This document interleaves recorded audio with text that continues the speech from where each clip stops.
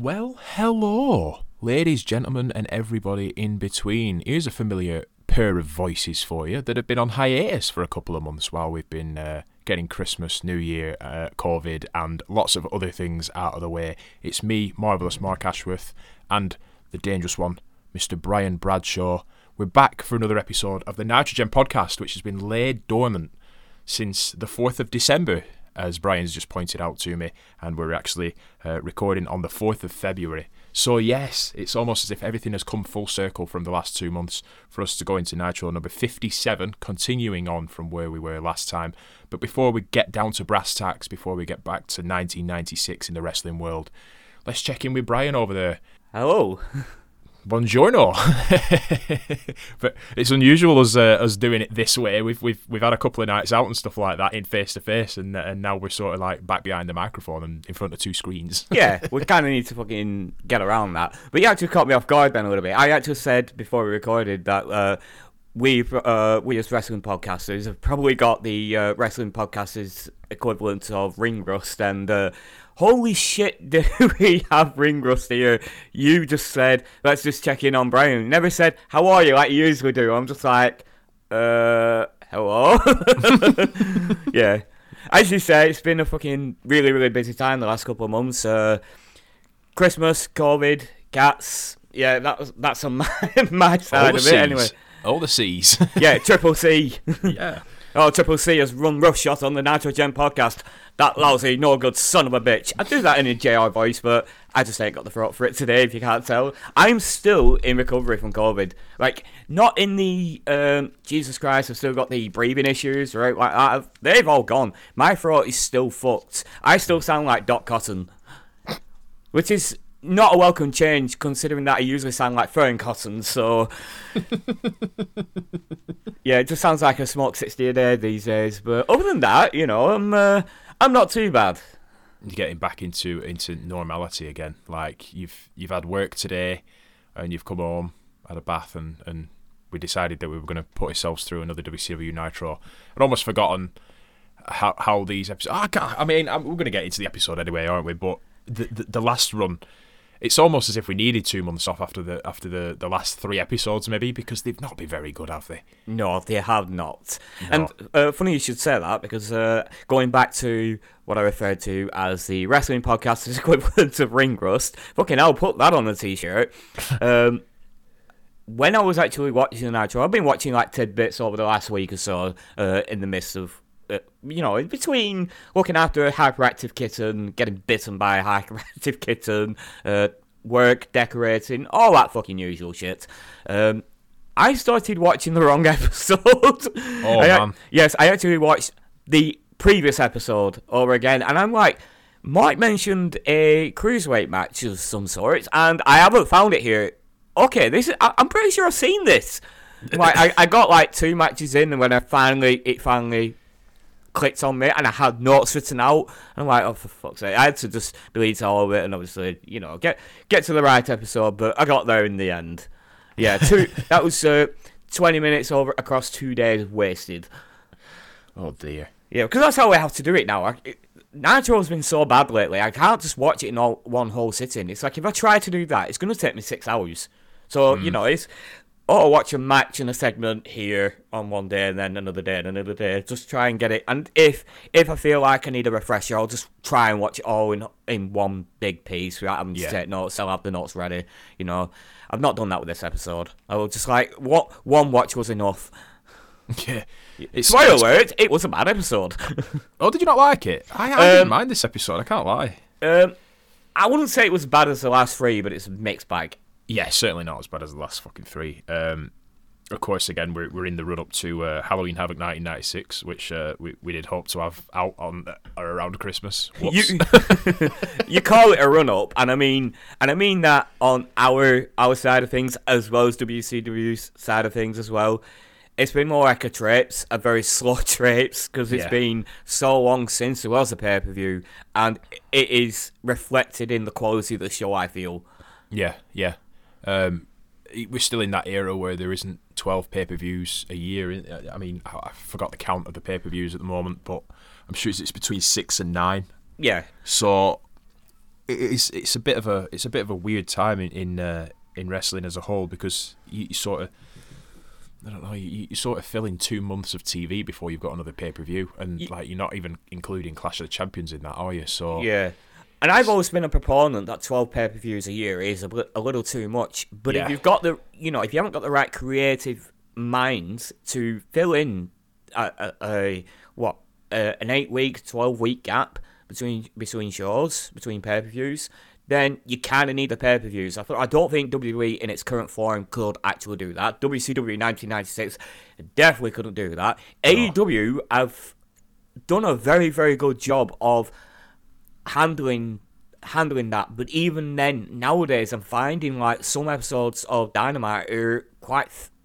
They've got filler now. They've got a little bit too much filler, and like, I mean, they have a massive roster, and they've got to give them all fucking airtime here, there. But it's like I watched this week's Dynamite, just like little bits and bobs of it, and I just thought, yeah, there was a couple of matches which just didn't really catch my eye. I was just like, why is this happening? It's just.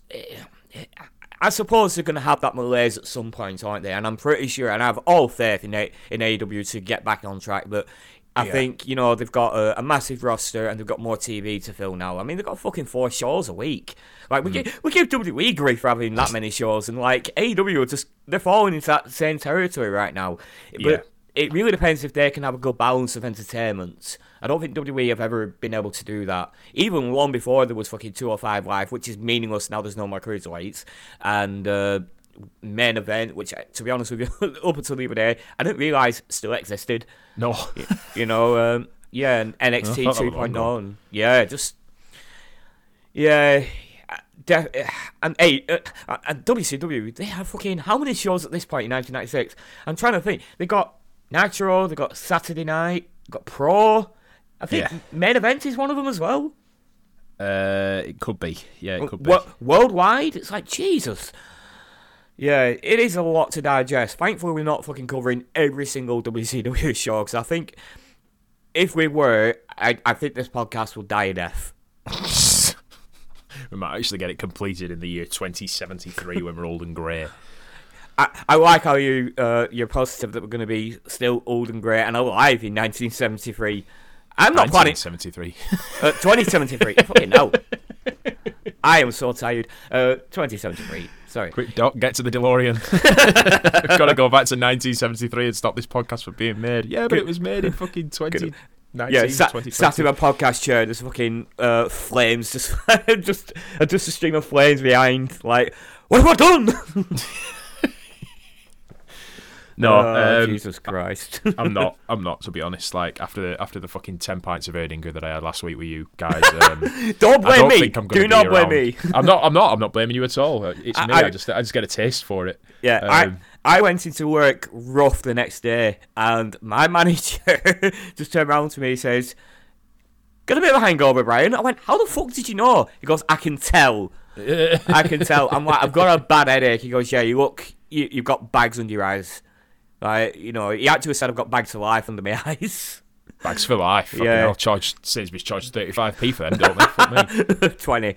Don't fucking add money to it. Don't give them ideas, please. 20 to each. I think it might be Morrison's that charge. No, Morrison's charged 20p as well, but they're the paper ones. Like, shouldn't be charging me for a paper bag. What the fuck are you doing? Yeah, just anyway, like, for Morrison's. Got the condensation from the bloody milk at the bottom and just break through that bag. Well, I don't. Yeah. Americans have done this for years. I mean, I don't know if this is actually true, but if you look at any American film, American drama series, sitcom, whatever, if there's a character done shopping, they always have a brown paper bag and they've got it under their shoulders. Like, how the fuck do you guys do that? I struggle to carry 3 bags with handles. And then you see people with two of these bloody paper bags full of heavy goods under one arm and a baby in the other. Like, is that real? Is that reflective of real life? Americans, please chime in on this. I've always wanted to know that, because if that is a reflection of real life, you know what? You get my applause for managing to do that, because that is an art. It's not even a skill. It's a fucking art. It It definitely is. It kind of reminds me of that meme with Triple H carrying all the champagne. Oh yeah, all the titles. Yeah, I think it is just one of those things. Like, I can't be asked coming back to the fucking, to the shop. So I'm just going to grab absolutely everything, including the child. Yes. 4 bags, a child, the fucking toilet roll, whatever else. Jesus Christ, the American version of Supermarket Sweep must be a fucking game of skill. Yeah. One-upmanship. Oh, man. Right, let's get into this. Let's fucking do it. We've procrastinated enough. 2 months of procrastination. 2 months. 2 months, and then procrastinated for another 20 minutes before we started recording, and then we procrastinated for another 20 minutes during the recording. Yes. Date of Nitro number 57 on the 14th of October 1996 in a location of Memphis, Tennessee, in the Mid-South Coliseum with an attendance of 6,930 people. Commentary from the usual suspects, if you need a reminder after the past fucking 60 days. Bobby Heenan, Eric Bischoff, Mike Tenay. But first, Larry Zbyszko and Tony Schiavone talk about Elizabeth. By the way, I've actually dubbed them Living Legend Larry and Turtleneck Tony. Did you see that fucking turtleneck sweater on the Tony Schiavone? Yeah, and Eric Bischoff replicates this later on in the night. Yeah, and even more nippy. Yeah, it's a very stylistic 90s fashion choice, isn't it? The turtleneck beneath a cotton blazer. It must be fucking freezing in Memphis at this time of year. I imagine it is pretty cold. I mean, I'm not really familiar with the climate in America. It's like, whereas where obviously certain places like fucking Florida, it's like summer all year round. Lucky bastards. But, Memphis, I imagine this time of year, October, might be a little bit chilly. But he still must be fucking warm with that on. Yeah, definitely. Also, the opening package, Red and Yellow Hogan is still there. I have to point that out because it's been fucking months now. Update your fucking opening intro. Come on. Just to go back to the weather thing as well, we do get an update from Lee Marshall later on, which I don't really forgot about detail. That. Yes. And he's in Minneapolis, isn't he? And he says, "Oh yeah, it's 45." So whatever 45 Fahrenheit equates to in Celsius, I don't know. I genuinely don't know the mathematics behind it. No, I'd have to whack it in Google, and I just can't be asked. Yeah. But he said it's nice. Yeah, I'm just gonna put that down to it's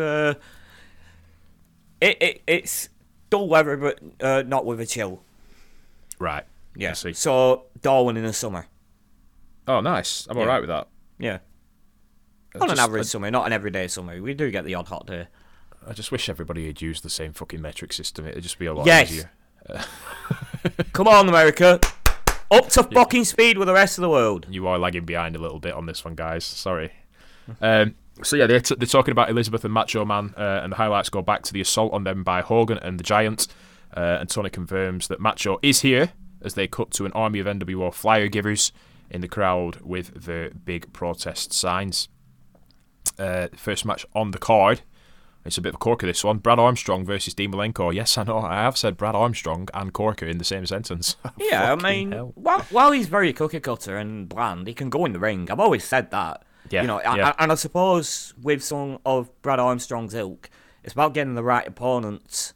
I think we found that he's had some of the matches that he's had so far are mismatches, and he's had to carry the opponents, or they've just not meshed for whatever reason, But I think Dean Malenko could have a wrestling match with a sack of bricks and make it look good. So, and to be fair, Brad Armstrong, he does look like a bloody sack of bricks as well. So, I guess Dean is putting that to the task tonight. Yeah, it sounds quite negative, that, doesn't it? Really, but actually, to look like a sack of bricks is a good thing.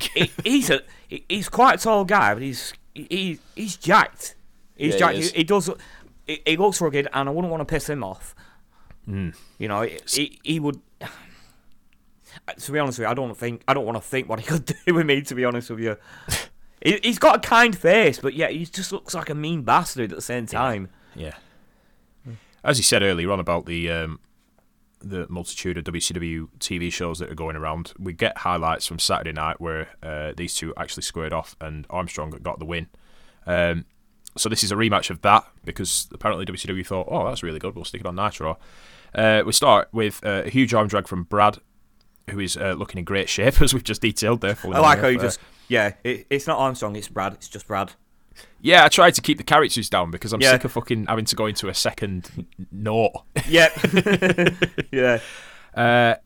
Lots of fluid technical ground wrestling with Nick Patrick still showing off his old dog collar neck brace. Yeah, Tony says he believes he's not really in pain. You think, Tony? Yeah. Huge NWO chants as all the flyers go up on the camera side. Malenko with a hammerlock, whip in, leapfrogs, hip toss attempts, and one attempt to the outside, but Malenko gut checks Brad. Big arm drag again from Brad, throws Malenko for a loop, and there's a test of strength after a wee time outside for Dean. And Dean I'm calling him Dean now. And Dean cheap shots with a drop kick. Malenko on top now with a back elbow off the ropes and a 1 count on the subsequent pin. Then a modified abdominal stretch on the mat. Huge clothesline in the corner, and a second attempt allows Armstrong to get a boot up. Then a huge missile dropkick off the top rope. It's nice. Sunset flip from Dean. Brad rolls through and gets a 2 count. Brad thrown in. Hip toss attempt is reversed, and Brad gets a Russian leg sweep off. A side suplex, and again a 2 count for a pin. Attempt for Brad. A vertical attempt, but Dean blocks it and reverses it into his own. Brad comes out of it, but as Brad gets behind, Dean sweeps the toes, rolls Brad into a weird-looking pin. And it ends up being a 3 count for Dean Malenko here. Dean goes straight onto the reminder that there is a little bit of a program between him and Rey Mysterio going on here, and he pulls the mask out. Did he have him in his tights, or did like the guy at ringside just throw it to him? I don't know where this mask came from. It was on the ring. It was on the post. Yeah, yes, that seems to be his thing now.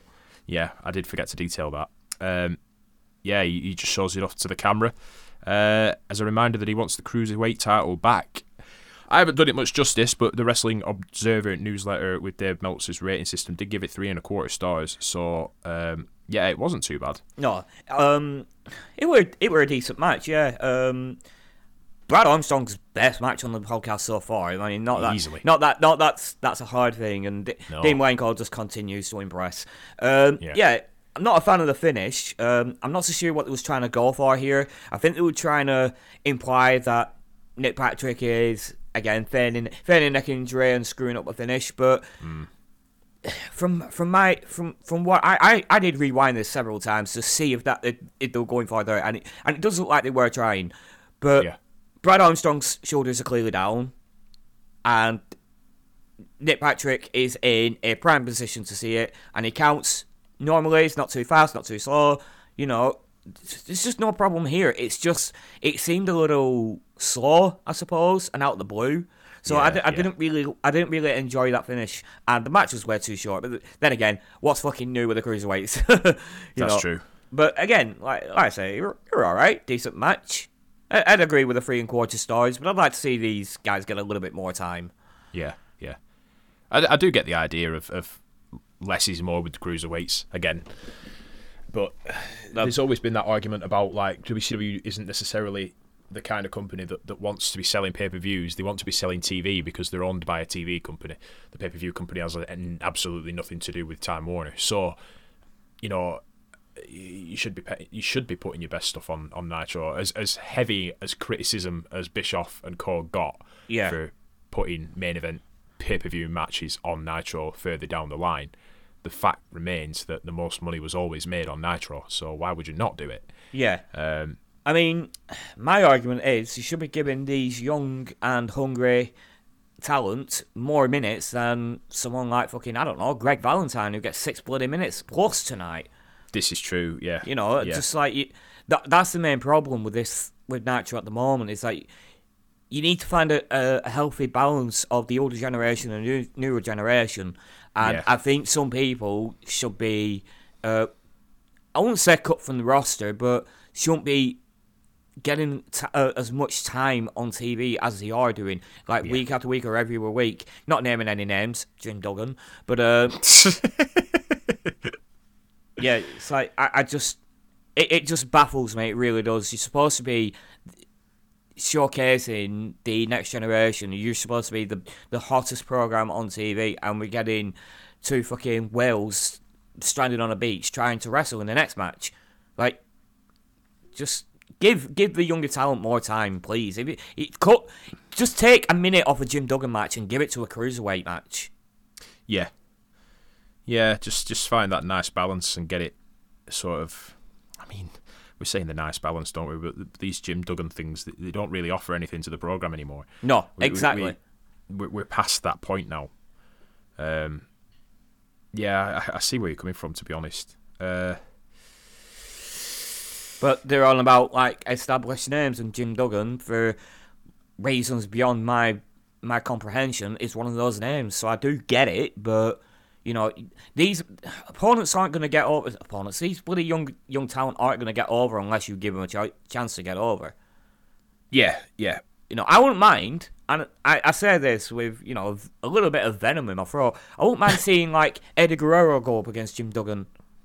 And even if it means, like, you know, this is a talent, like Eddie Guerrero, a smaller guy, just getting beaten down and trying to scrape and claw his way to victory, and, you know, not quite making it, and then eventually overcoming the bigger guy, that tells a really good story.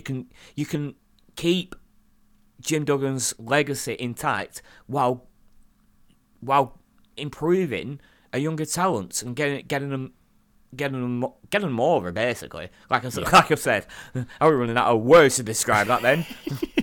Someone get me a thesaurus. No, the principle, the idea of what you're saying here, it makes perfect fucking sense. It's just... Yeah.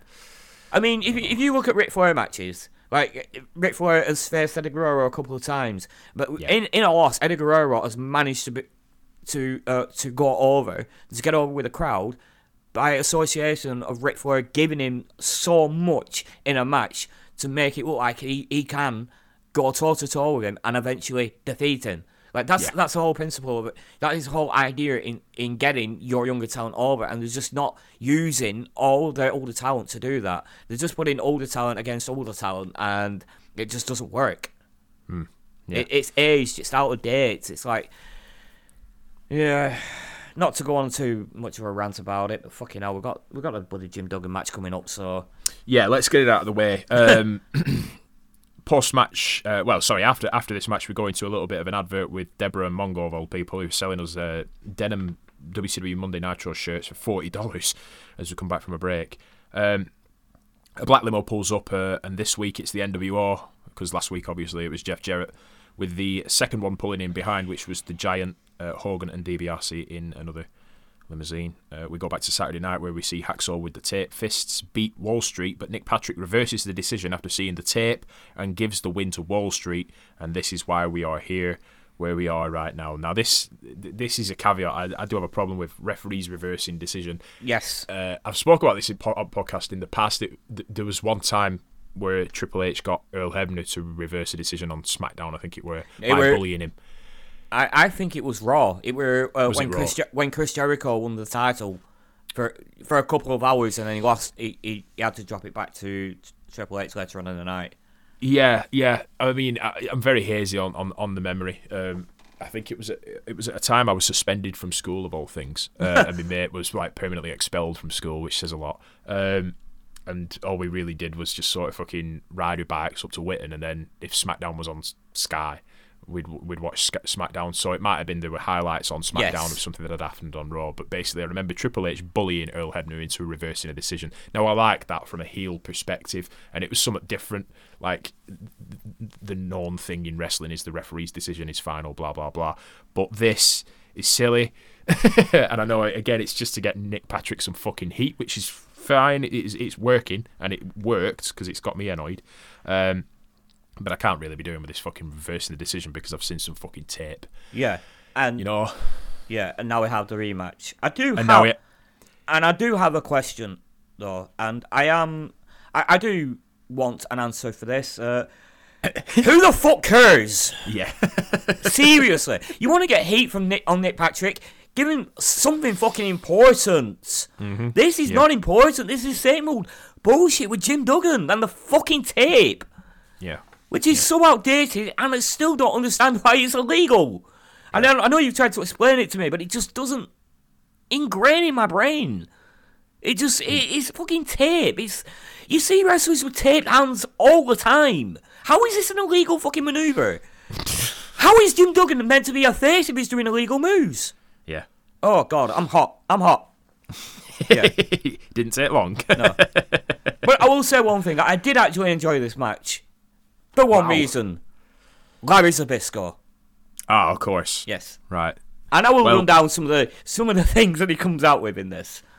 Yeah, I think I've got one of them detailed, but if there's any more, you'll have to interject. I will. Oh, I fucking will interject. I will interject to the point where fucking anti-vaxxers will be saying, "Oh yeah, he's interjecting a little bit too much here." They'll fucking boycott. I like it. I'm boycotting the podcast. Oh, let's not go down that avenue. No. Well, it's all Wall Street early on. There's a hip toss from Jacksaw sending what? Jacksaw? Whoever Jacksaw is, I don't that's fucking an know anymore. improvement. By the way, I was thinking Joe Rogan in my head and then reading Hacksaw, so I went Jacksaw. Right. I have to point out before this match, Larry calls I nearly did it myself, Duggan, a Neanderthalic human being. And then Duggan actually yells at him through the ropes, and Larry just calls him a big stupid idiot. And I'm like, yes, Larry, I am with you all the way here, buddy. Yep. On the outside, as Wall Street's on the outside, there's USA chants, even though both of these are from the USA. Again, doesn't fucking work. Yes. Wall Street on top again with a clothesline, eye rakes, right hands, and a snapmare into a sleeper. And this is the point that I do have detailed from Zbyszko. It says you can't play Beat the Clock with Duggan. You have to play Beat the Moron. Yes. He also said he's a national alley-oop champion. Now, I don't know what the fuck that means. The alley-oop is... It's a terrible wrestling move. It's fucking awful. It was Big Show's finisher for a while as well. Like, Jesus. You know, it just looks like he fucks it up. It's like powerbomb position, lift them up, and then just throw them backwards. Yeah. You know, it's awful. But yeah, but I don't know what that's supposed to mean, but it did make me chuckle just because of how stupid it is. But the best comment of them all in this, and honestly, I busted my fucking gut. Larry says, the human brain is made of 80% water. Jim Duggan must have Lake Michigan in his. Come with me, entertain, Larry. Yeah, such a winner on this one. Such a fucking winner. Back to the well. Speaking of water, back to the well with the what? No idea. Who cares? Duggan like a cartoon character swinging wildly in a really cheesy way while Wall Street manoeuvres around to keep an advantage. There's a sleeper again, and this time the crowd gets loud and Duggan comes back with fists, but he's sent down with an elbow. Wall Street's off the top, but Duggan gets a foot up, and here come the tape fists. But no! Wall Street is up and Duggan is down. Wall Street goes for the tape, but Duggan is now up and flies in with a clothesline from hell, and it's 3 for Duggan. Clean. I will fucking add it was clean. Yeah. But just a little bit of shenanigans going on with the old electrical tape or whatever the fuck it is he uses. I don't fucking know anymore. Or care. Yeah. So yeah, that's that one out of the fucking way. Larry asks, "Where's Nick Patrick when you need justice?" Right, and I mean, yeah, I'm pissed too, Larry. I had to watch that shit also, but I mean, it says a lot when you're calling for Nick Patrick to fucking improve this. I mean, he has been very defensive of Patrick throughout all of his chicanery, so it kind of makes sense, but like it just really underscores this fucking match and Jim Duggan in general. Yeah, very true. Yeah, very true. Even I'll call for Nick Patrick to be involved in that match. I don't care if he fucking screwed if he screwed Nick Patrick, screwing Nick Patrick. But that would be interesting. Nick screwed Nick. Yeah, doing your best Vince impression. I was just thinking that myself. I don't know why I had Nick screwed Patrick, but it just sounded really homoerotic.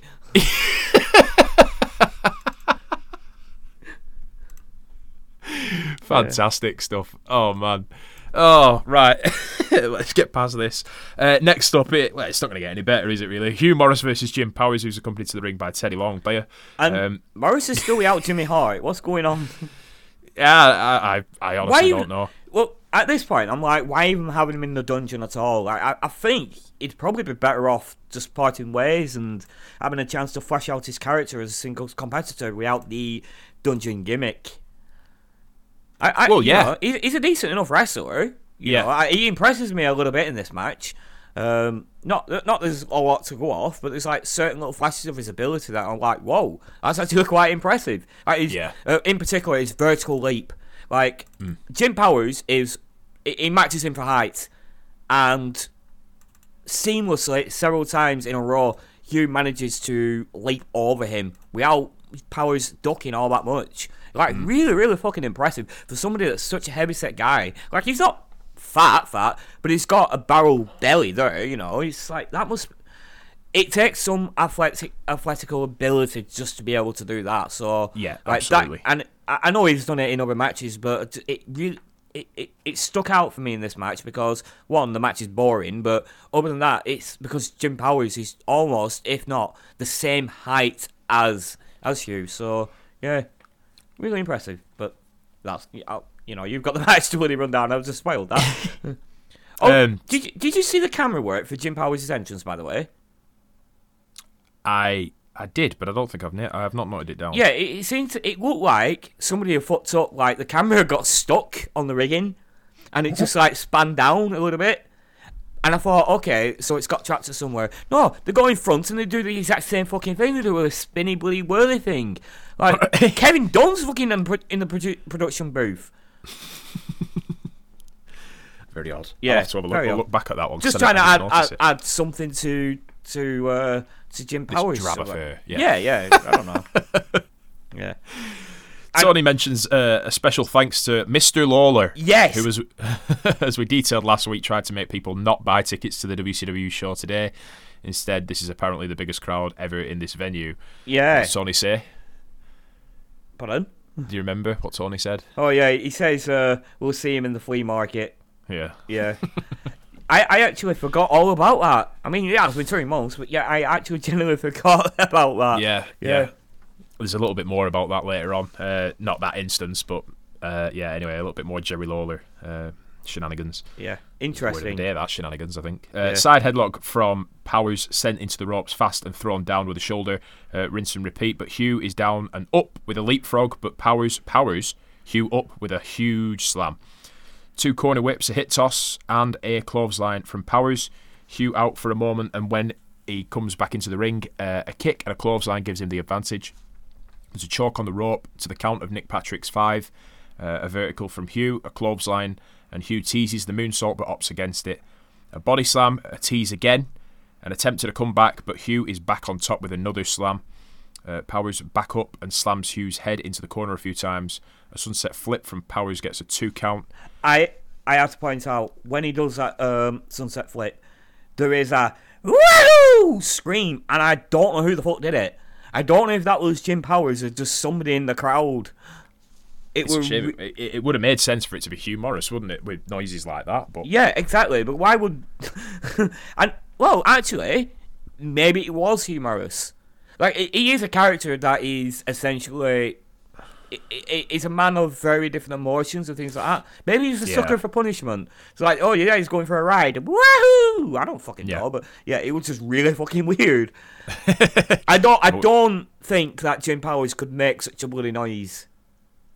Like, I imagine he's got quite a deep voice, and if he tried, it was too high pitched for him. I don't know. I would have thought it'd be Hugh Morris, but yeah, I didn't notice it, to be honest. I had to bring it up because I just thought it was weird.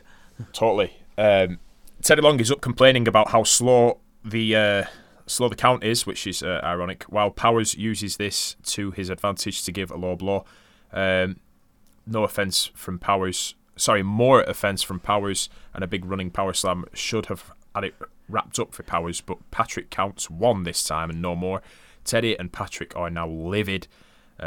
Hugh is up and simply punches Powers in the head, but Powers turns it around and throws Hugh into a corner. Nick Patrick was heading that way and dodges out of the way in a spot that hurts his neck. Smoothly done from these 3, allowing the roll-up from Powers to be frustratingly missed by Patrick, who is holding his injury.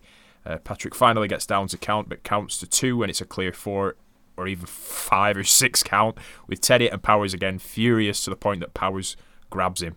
And I ended it there. I don't know what happened after that. Yeah. Did he DQ him for putting his hands on him? No, Hugh Morris got the pin. Oh, did he? Oh, yeah. right. Yeah, he hits the no laughing matter, and then Patrick has no problem with the pin there whilst holding his neck, but it's just a proper, normal count. Yeah, fucking pathetic. That's what I'm saying. I think, to be honest with you, I like the fact that we have a heel referee, but the bullshit is just getting in the way. It's getting in the way in matches that it shouldn't, that it should have nothing to do with. Like, right. If it's the NWO or someone affiliated with the NWO, then I can understand it. But when he's doing this in almost every single match with people that he's not aligned with, and he's choosing whether to count for the faces or count for the heels, depending on the match, like, it just makes no fucking sense to me. I know they're trying to put over the possibility that he's inept, but you don't need him to have this character to put over that he's inept, considering that we've been watching him for over a year now, and on a general basis, he is an inept referee. Yeah. And that's going to come into play in a year's time. So, I'd rather they didn't have him refereeing as much. Just play into the fact that he's got an injured neck and have him referee certain NWO matches, or just like the odd match with a heel in, and actually work in the heel's favour every single time, not just randomly choosing who he's going to work in favour for. Yeah. The only thing I've ever really thought about this is that he's kind of sabotaging the show.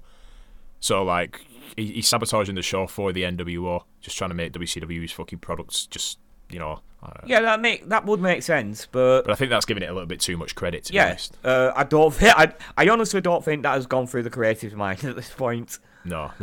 It's taken fucking 25 years for me to muster that sort of storyline up. To give him that excuse, but no, I don't think that's it at all. I think we're just generating heat and just trying to get Nick Patrick over as just a slimy human being. Which you don't really need to do that, because you only need to take one look at him and go, yeah, he's a slimy human being. Yeah. I mean, Jesus Christ, he just has one of those. I'm not a person that will just like judge a book by its cover, but you look at a person and they might just be really, really nice people, but they just have a face that makes you think, fucking hell, yeah, there's no way that guy could be a good guy, he's a baddie, like, you look at the Miz face, the Miz, for example, that guy's a fucking heel. You don't need him to say anything or do anything. You look at him and you go, yeah, that guy's a heel. Like, straight away, like, in a character, when we're talking about a wrestling character, or a TV character, or a film character, or anything of the sort, Nick Patrick has one of those faces. I don't need always to buy that he's a slimy human being. I already believe that he is. Yeah, totally. You fucking stupid thing. My notes just fucking went all the way down to the bottom. I thought you were still talking about Nick Patrick, you stupid fucking thing. Like, yeah, I agree. Truth. And this is a match I really didn't need to watch, so I carried on with the notes today. I wrote the previous notes a couple of weeks ago and obviously got distracted, which is the reason why there's no fucking finish at the end of that fucking match. But I don't need this now because I'm starving.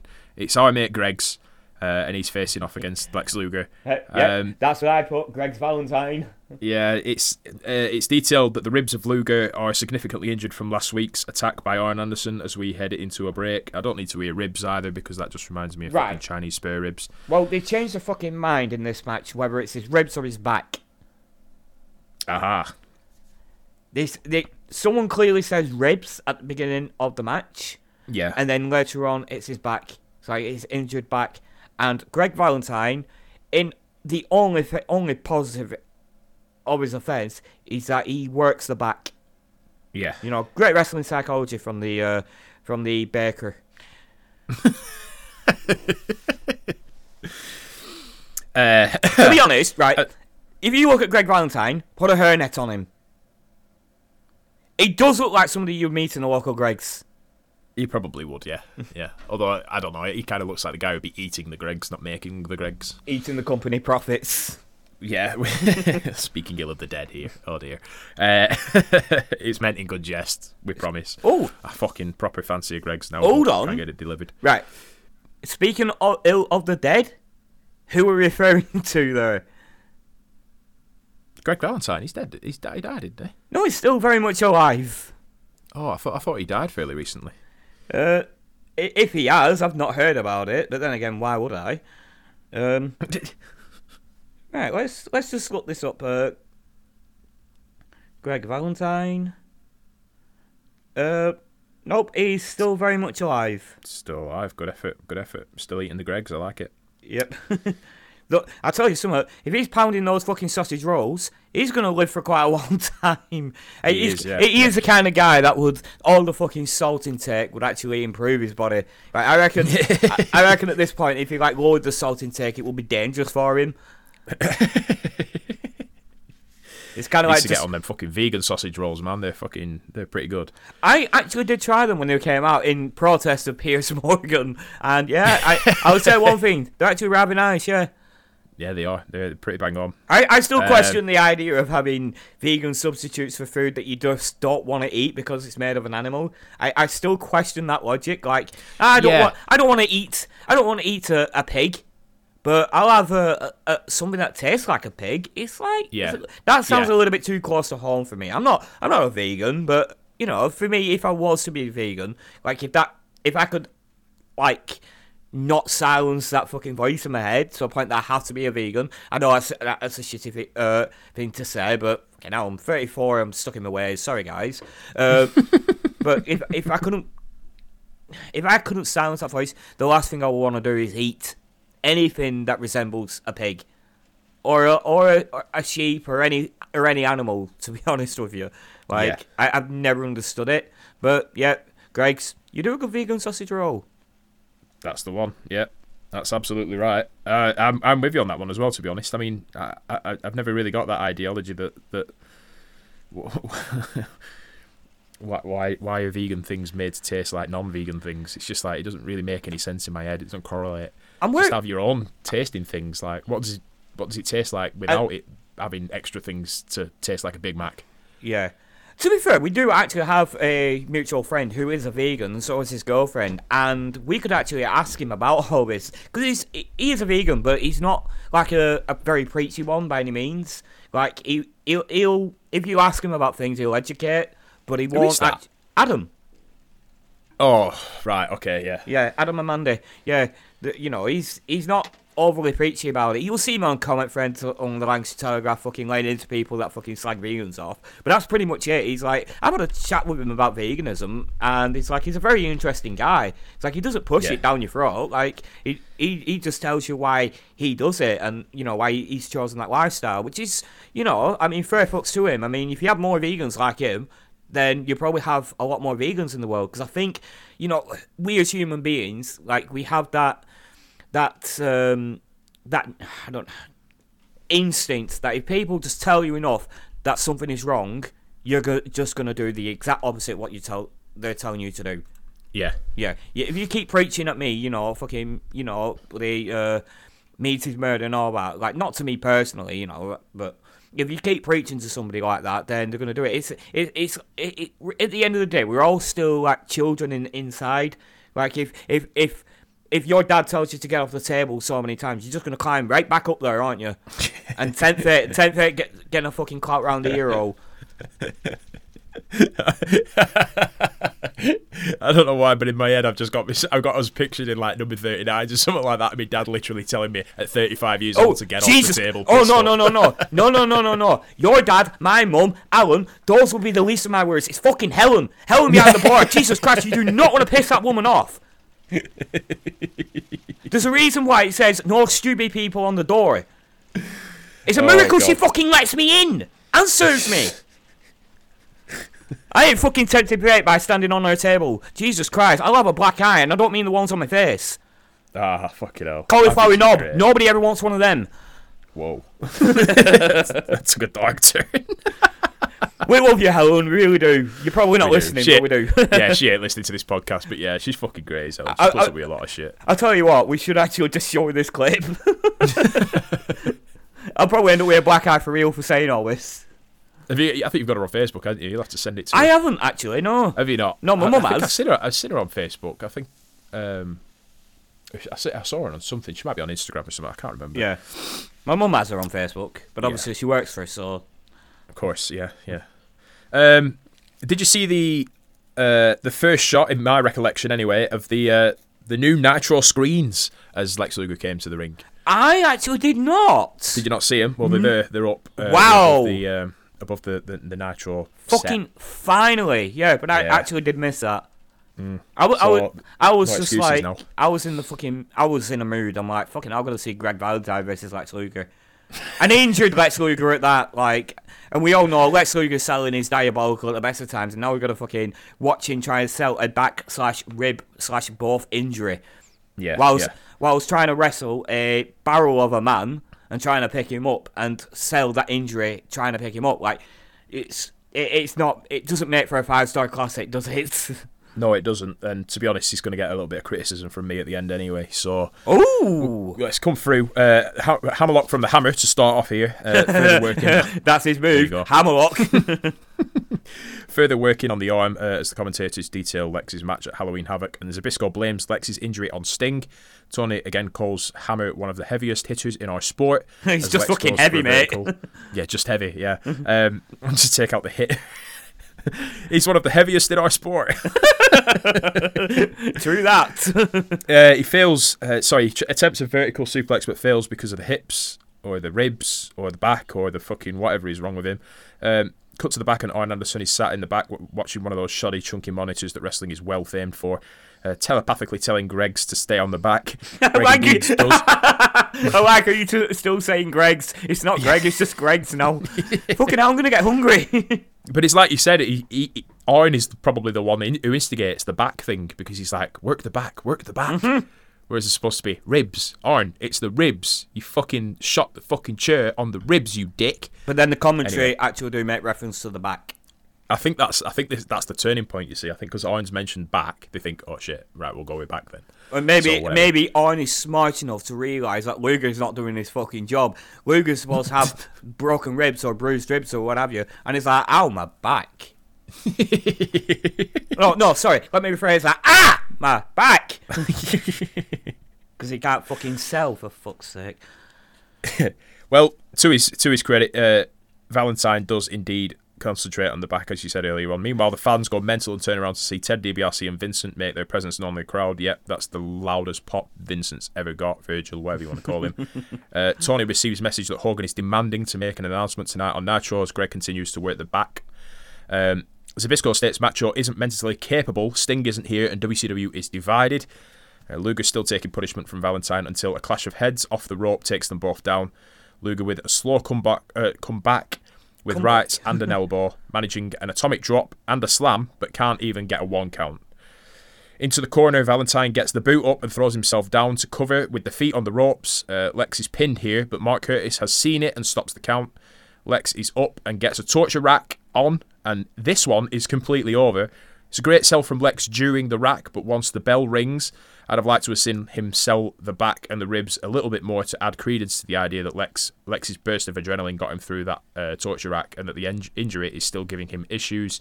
Instead, he just kind of looks like, oh, it's only a small boo-boo now, I'm fine. Yeah. Next. I have nothing positive to say about that match. Selling atrocious, wrestling atrocious, dull, boring stuff. Just the psychology. Yeah. Which you psychology is the only good thing about that match. Yeah. And that's because Lex didn't have to do any.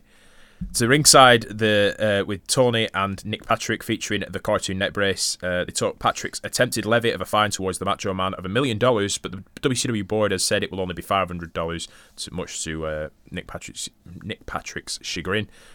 But that he will also miss the first 5 matches of 1997. Now, surely Tony means the first 5 shows, not the first 5 matches. Right, yeah, because I was questioning how the fuck does that work? And I don't think this is like a Premier League thing where the fixtures are announced in advance.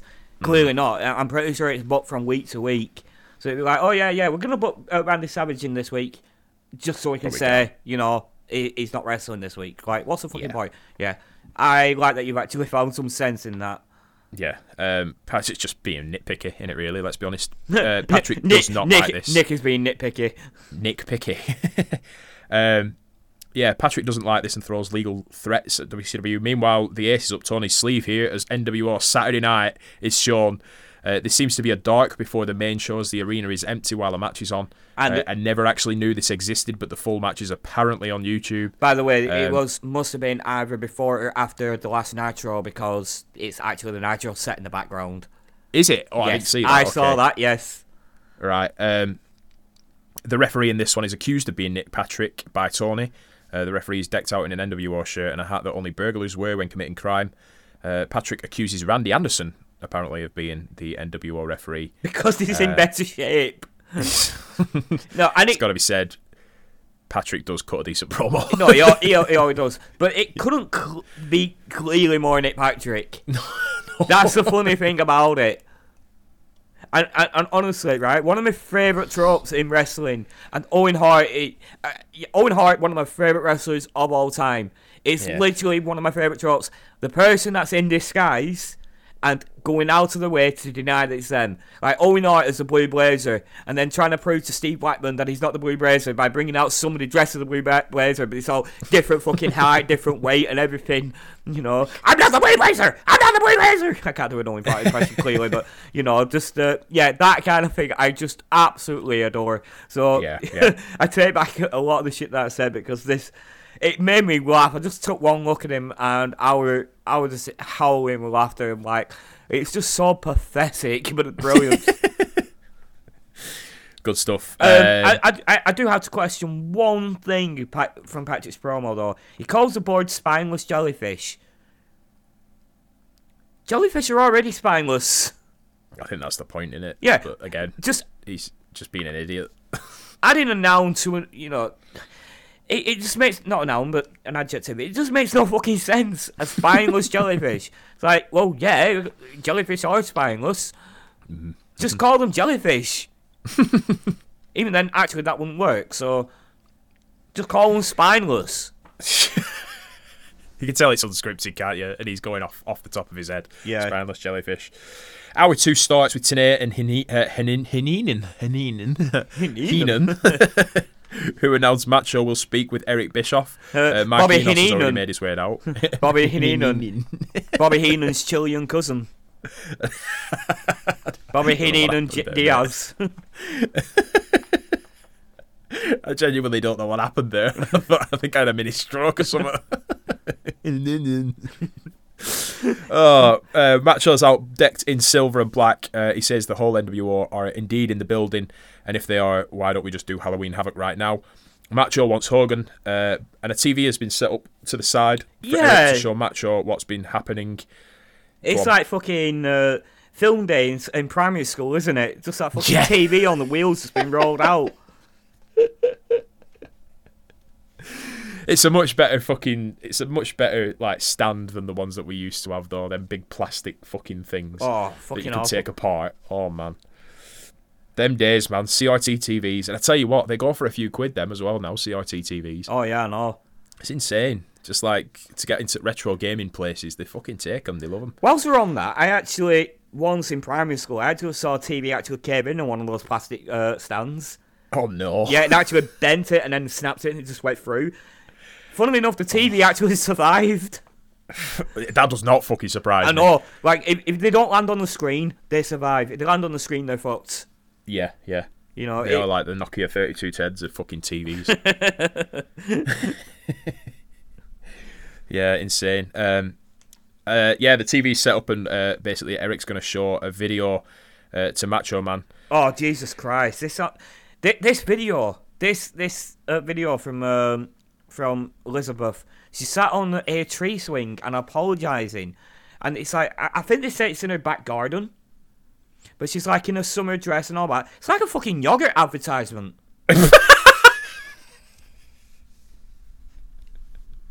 That's not what I put, but yeah, I can see your point. Yeah, or fucking, I would have said like a Newman advert, like a 90s Newman advert, but does that really work for women? Like, just like maybe a fucking tampon advert or hormone replacement therapy advert, or maybe like a funeral savings for the advertisement or something. It's just so fucking bizarre, man. You fucking yogurt advert. Seriously, Yakult, replace the good bacteria in your gut, Macho. Oh my god, you've got to do that in a fucking Randy impression now. You have to. How? It's not his advert. No, but you have to do it, you know? Like, as if fucking Randy Savage was actually fucking plugging Yakult. Replace the gut bacteria. I can't fucking do it. I'm too fucking giddy to do it, mate. I'm too giddy. Man, that's fucking brilliant. Yo, I could just imagine, right, just hear me out, right? She's sat on a swing. Now imagine in her hand, she has like a pot of ski. I mean, see, I swear I've seen, and I might be completely misremembering this, but I swear I've seen a yogurt advert with a woman sat on a swing, particularly a tree swing, with a sunny hat and a summer's dress and a pot of fucking yogurt, and I'm pretty sure it has to have been ski. It can't be anything else. It has to be fucking ski. To be honest, it kind of does ring a bell in my head. It's not. Which one was it that they had fucking Nicole Scherzinger? She was doing one for a time, weren't she? Oh fucking hell! Oh, but I don't think that were on a swing. But it were really like, because this is bizarrely high grade, isn't it? When you look at it, yes. Because we're so used to wrestling being like, kind of like in a dark, dingy, well, WCW being in a dark, dingy arena, the whole aesthetic just becomes that. So the fact that they're showing us a video which is outside, you know, which has a bokeh effect around Liz, she looks stunning. You know, the lighting's perfect because it's all natural lighting. You know, there's a big, beautiful fucking tree behind her. It's a proper rope swing. So this is like completely out of the WCW box of what we normally see on TV. So it's fresh. Yeah, you can imagine they blew the fucking production budget on this. Yeah, it's October. Oh, we've got a few quid left in the old budget until the beginning of next year. What do you want to blow it on? I know what we'll blow it on. We'll blow it on a video of Liz. But like you've said that about adverts and stuff like that. I've said that this is it's almost like a fucking it's almost like a Britney Spears fucking music video. Yes, like, you know, the old when she just started. You know what I mean? Like when she was doing Sometimes or whatever the fuck it were called. Yeah. But yeah, let's get down to the context of the actual fucking video package here. Not selling us fucking good bacteria. Liz acknowledges she's made mistakes, specifically by siding with Hogan and pleads for Macho to forgive her and help her. She says she feels so alone, but that she still feels the same way that she did. I think she hints that Macho still feels the same way that he does as well when they said, I do. Liz is quite superbly turns on the waterworks and adds a fuck ton of legitimacy to this little segment as we cut back to Nitro. It goes on for a good minute or so, doesn't it? Yeah. Sorry, I had to do. Oh, Danon. I had to do it. Seriously, this poor fucker works in a supermarket, and often I work on Fresh. So I'm going to be fucking working on Fresh probably on Sunday at some point, and I'm going to be walking past, and I'm going to see something like the Yakult or the bloody Actimel, and I'm just going to burst out laughing. Pick it up and start cutting a promo to somebody. Danone. Just do it, man. Just fucking pick it up and just go up to him and say, you need good bacteria in your life, yeah. Just do something like that. It'd be so funny. Cup of yogurt in the big time, yeah. Cup of yogurt in the big time, yeah.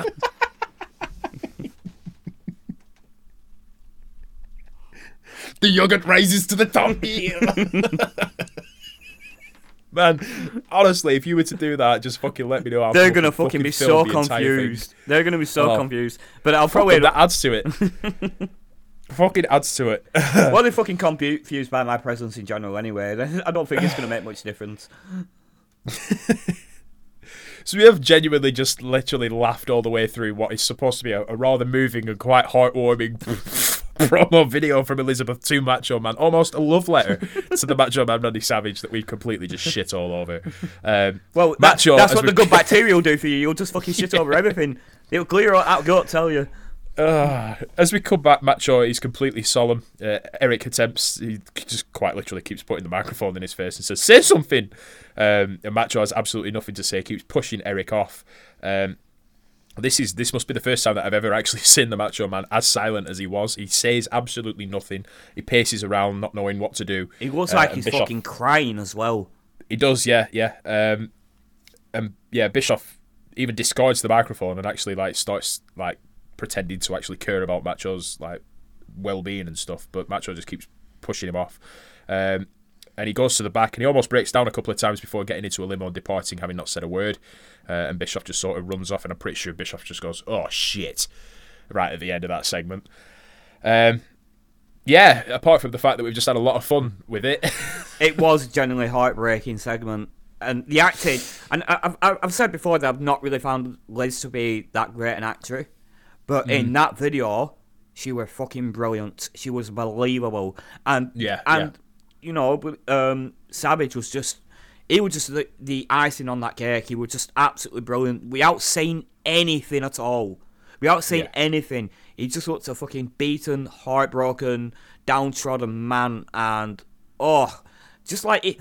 You imagine, like, if they had this in, like, The Notebook or something like that, you know, these two in The Notebook, that would be, like, it would win all the fucking awards.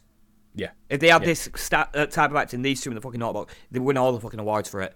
You know, that's the vibe I got from this, something like The Notebook. Like, just absolutely fucking heartbreakingly beautiful acting on both their parts.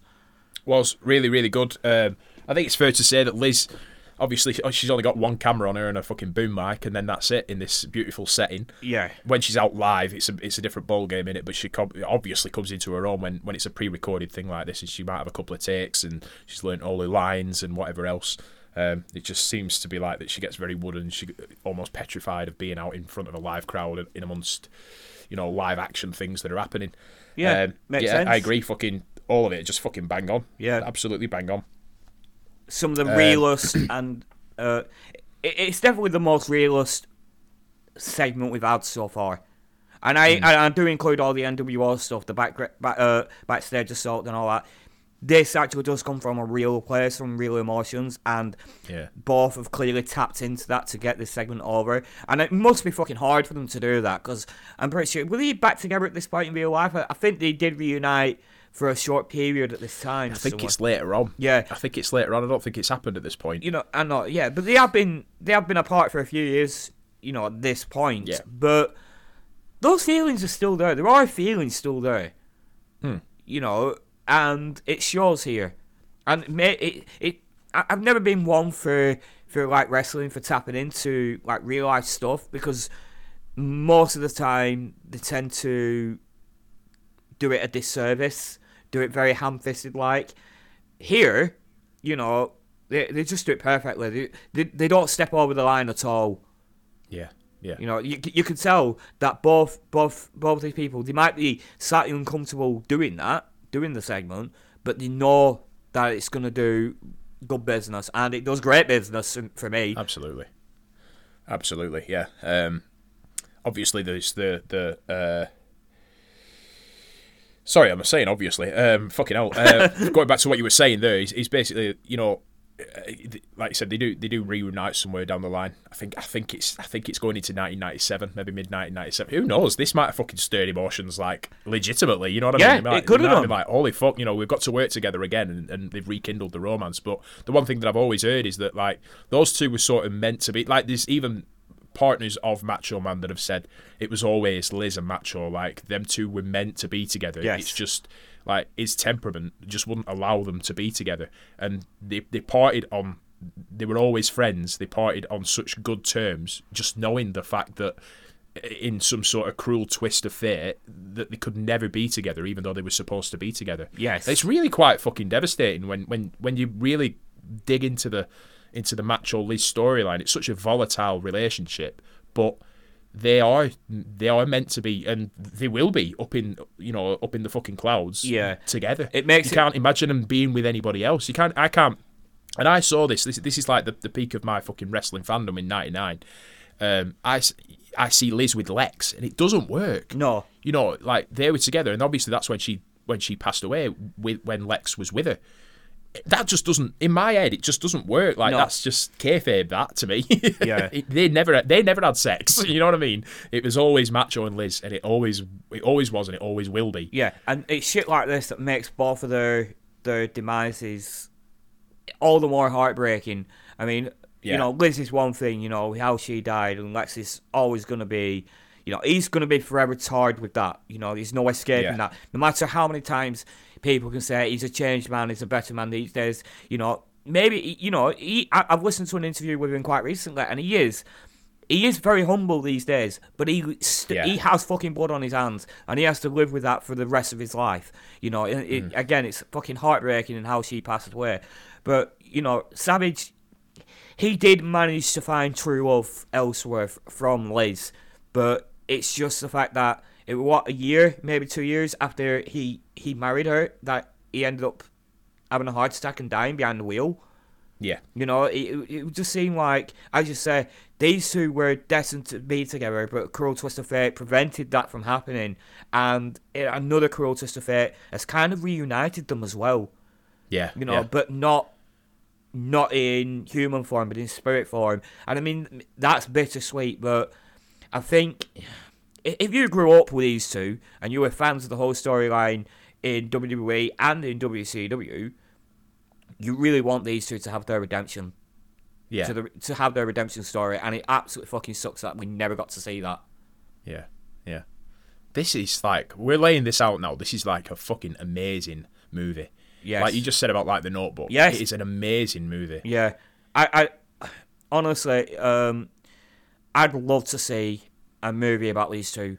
As hard to watch as it will be, you make a biopic in the style of, you know, Freddie Mercury, you know, Bohemian Rhapsody, although factual, you know, I mean, a lot of it's been debunked, or the Elton John, I can't remember his biopic, what it was called.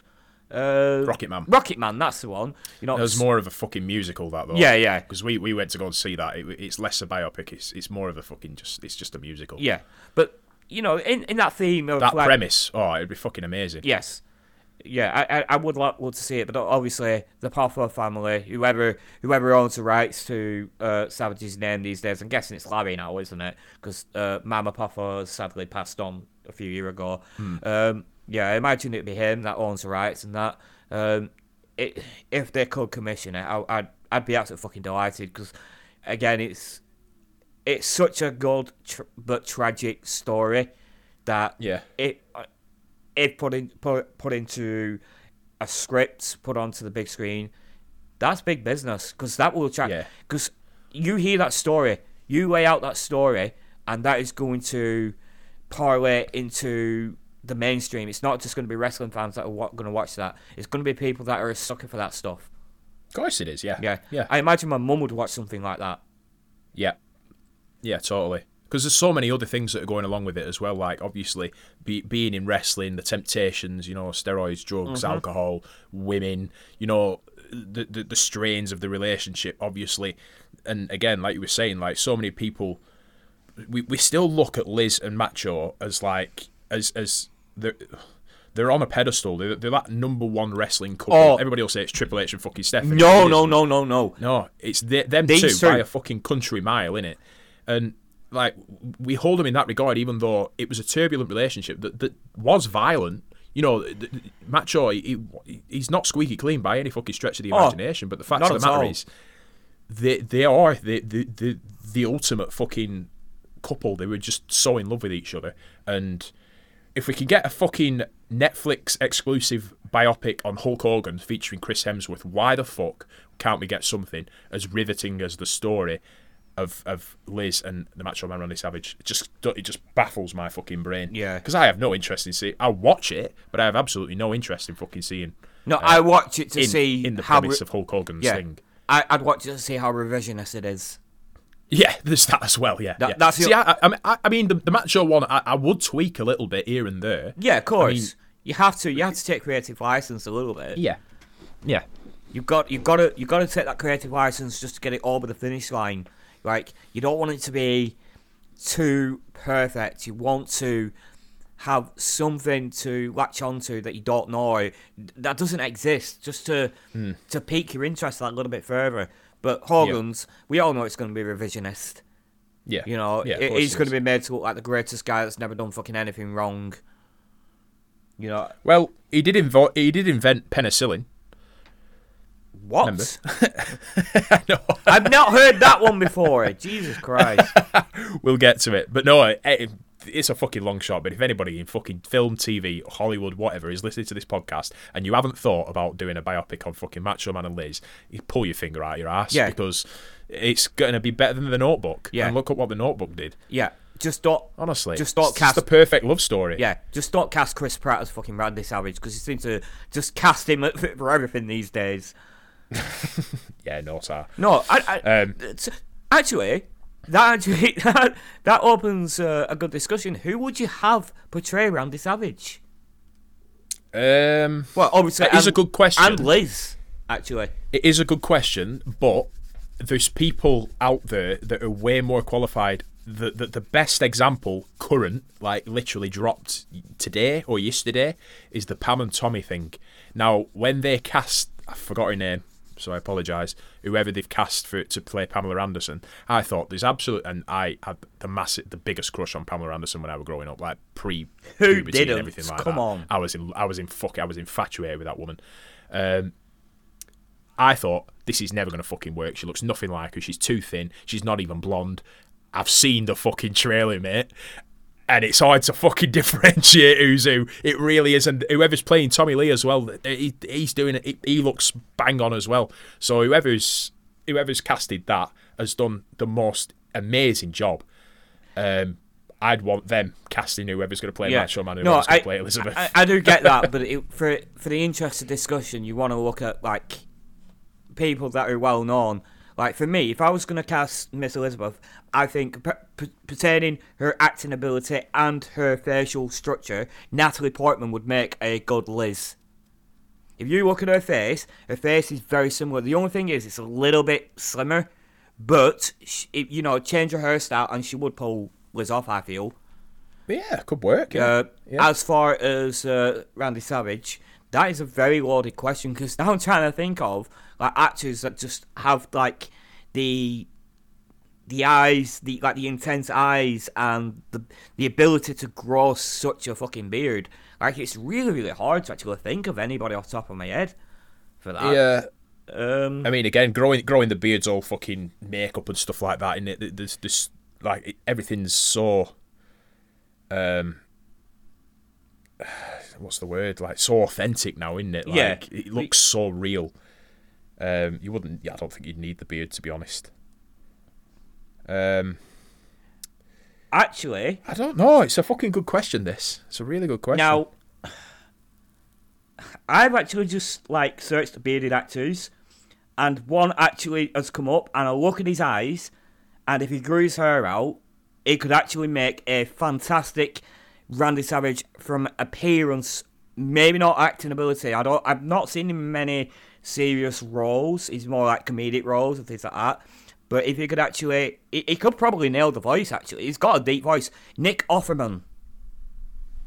Now, I'm not sure who that is. Right, he was in Parks and Rec. Right, I'll send you a screen cap of him with his beard. Now, his beard is grey, so I don't know why I screen cap that instead of just downloading the image, but okay.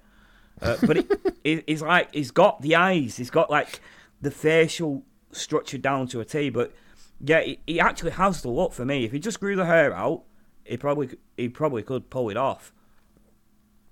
Plus, he's he's mainly a comedy actor, so he'd have the my mics have fell. He'd have the comedy down, like the. He's got the eyes as well. Yes, exactly. Blue eyes. Nick Offerman, He'd be fucking perfect for just the look alone. Good shout. Yeah. A lot of the time's going to be spent with Macho with glasses on anyway and kitted out in it. So, but I think if you could just get that look, that stir that Macho has, that intense stir. If you could get that nailed down, you've probably got a good fucking shout. Well, to be fair, that's a really, really good shout. To be fair, he was in Parks and Rec, and in that he did a lot of fucking cold stirring. So I think he's probably got that down. Awesome. There we are. We've just fucking cast it. Boom. I know it's a really another one that it's kind of like, again, a guy that's pretty much in anything and everything these days. Ryan Reynolds with a beard, he does have a little bit of the look as well, but just for sake of it, let's not cast Ryan Reynolds as Macho Man, please. Yeah, probably wise. Yeah. Funnily enough, the other options are fucking Jack Black and Kevin Smith in the results, and I'm like, no. No, please no. Well, I don't know. Jack Black's crazy. I don't know. He's got that exuberance, hasn't he? He's but too fat. It's too comical. Yeah, and he's too fat as well. He is big. Yeah, he is. And and probably too small. I think another thing, Nick Offerman is quite a tall guy as well. So right, let's move on. There you are. Yeah, and shout out to Lily James as well, who's Pamela Anderson in that new thing. We know she listens. Let's get back to the fucking notes, shall we? Because we've got an interesting one coming up now. Hour 2. I think that's what we've just gone into, haven't we? Yeah. Hour 2. Macho Man's just come down. He's a bit tearful and he's left. Yeah. NWO shirt advert. Buy the shirt. And to the desk, Heenan gives Eric shit for bringing this to the forefront of Macho's mind with the video. And you know what? And says, I fucking agree with him. Yeah, he's not in a good way. Tenay agrees as well, saying it's a distraction before in Halloween Havoc. Good job, Eric. Next up, Eddie Guerrero versus the Cheetah Kid. Heenan backing up Savage will always be weird, but I love it. I really do. Yeah. Yeah. Quick split screen promo from Eddie on DDP, who calls DDP a one-move wonder, obviously the Diamond Cutter, which just puts it over even more. Yes. Reminding everybody that he's already beat DDP for the Super Brawl ring, what were it? Whatever it is. Nobody cares. Lord of the Ring. Ring. Will do again. Yeah. Lord of the Ring, that's it. I should have got that. Yeah, it was actually quite a generic promo, to be honest. It was, yeah. Player 1 is ready for the match. Yeah. That'd be a pretty cool thing to have on a loading screen in a game, to be fair. Yeah. Rather than just it being a loading. I don't know what games are like now. I know loading screens have been cut drastically since fucking SmackDown versus Raw. They're almost Trish Stratus used to just come out and everybody just wanted that to stay on. But yeah, I've got an Xbox Series S. Loading screens are pretty much non-existent on it. Yeah. Who's the Cheetah Kid? I have no fucking clue. I'm just gonna say Billy Kidman. Nope. No. Too tan to be Billy Kidman. I didn't. To be honest, Google gives you the wrong answer on this. To be honest with you, I didn't look at the fucking tan. I'm not Eric Bischoff. I don't give a fuck about people's tans. I'm calling you out, Eric. No, Sure. Yeah, so Google gives you the wrong answer on this. So I had to pause the Nitro whilst I was doing the notes because I thought, oh no, I can quickly see who it is, and I completely disagreed with Google straight away. I was like, this is a lie. Right? Can I have another guess? Sharbo. Yeah, of course you can. Sharbo. No. Yeah, he's probably a bit too tall for Sharbo, isn't he? He is quite a tall guy, and I don't remember Sharbo actually ever doing a powerbomb like he does. I'm fucking stumped. Perry Saturn before he had the tattoos. I don't fucking. I don't know. I don't know at all. I'm Please just throw it into Google. I'm drawing a blank. Right. Okay. Cheetah Kid WCW. So Cheetah Kid WCW. Rocco Rock. That is not Rocco Rock. See. Never in a million years is that Rocco fucking Rock. Every result gave me Rock or Rock, and I was like, I disagree, Google, and I'm going to prove you wrong. Anyway, I proved him wrong. Google's wrong on this one. Completely fucking wrong. The man is, in fact, Rocky Ayakea. Rocky Ayakea? Yes. Well, so Prince Ayakea? Technically, yes, but not the Prince Ayakea that appears in WCW later on. Because I was going to say, because there's a match here for 97, it says Prince Ayakea versus Cheetah Kid. Yeah. So then there's the artist formerly known as Prince Ayakea in there. Yeah. So it's almost as if the Prince Ayakea thing was passed down to somebody. Right. So yeah, it's Rocky Ayakea, and it makes a lot more sense. Right. Well, I think he retired in '97. Actually, Rocky Ayakea. I'm just entering Rocco Rock Cheetah Kid just in case he's actually. Oh my fucking god! Right. It's definitely not the same guy in WCW. No, it's not. We know. But if you enter Rocco Rock, Cheetah Kid, you actually do see a heavier set Cheetah Kid in the worst fucking gear ever. And I don't think it's him, but it just made me fucking laugh. Yeah, I couldn't believe it. Like in his wiki. Right. So I found this. And, oh my god, he's actually jacked in this picture. Maybe it's the baggy shirt, but you don't remember him being this fucking jacked. But apparently, this was Rocco Rock as the Cheetah Kid at one point. There's been several wrestlers that have portrayed that character. Yeah. But if you look at the eyes, that is definitely Rocco Rock. Yeah, he doesn't look bad though, does he? No. I like how he's got the fake moustache though. That's fucking weird. Incognito mode. To be honest with you, if I was entering Rocco Rock on Google, I probably should have went on incognito mode, because I do not want his name in my search history. Fuck, I'm gonna have to delete it. I'd be less embarrassed to find fucking porn in my bloody history than that. Like, if my mum went to in my phone and looked at history and said, "Oh, porn and Rocco Rock," I'd be like, "Oh yeah, I watch porn." Like, I'd be fine with that. Like, that is just embarrassing. It's like when my dad fucking caught me watching the Law video from Foo Fighters. Like, oh man, yeah, I was just like watching Skulls at like 2 o'clock in the morning, and that video ran. And I'm like, yeah, this is a good tune. And my dad fucking walked in. And I'm like, yeah, it would have been less embarrassing if I had a fucking porn on, wouldn't it? I could explain porn at least. I couldn't explain that. I mean, to my dad, I could just say to anybody, like any person my age, just say it's Jack Black and Dave Grohl. What do you expect? But my dad is not going to get that, is he? No, that doesn't matter, does it? It's such a bizarre video. It is, but it's something they would fucking do, clearly. Yeah. There was a lot of mushrooms consumed that day, I'm pretty sure. Oh, they just fucking give them a few cameras and a few mushrooms and boom, job done. Absolutely. They must have been on something at least. Yeah. We know Dave Grohl used to partake, and I think he still does to an extent. There has to be an explanation for his boundless amount of energy when he's on stage. Like, I can't walk to work without getting knackered, and he's fucking running around on stage all the time. Like,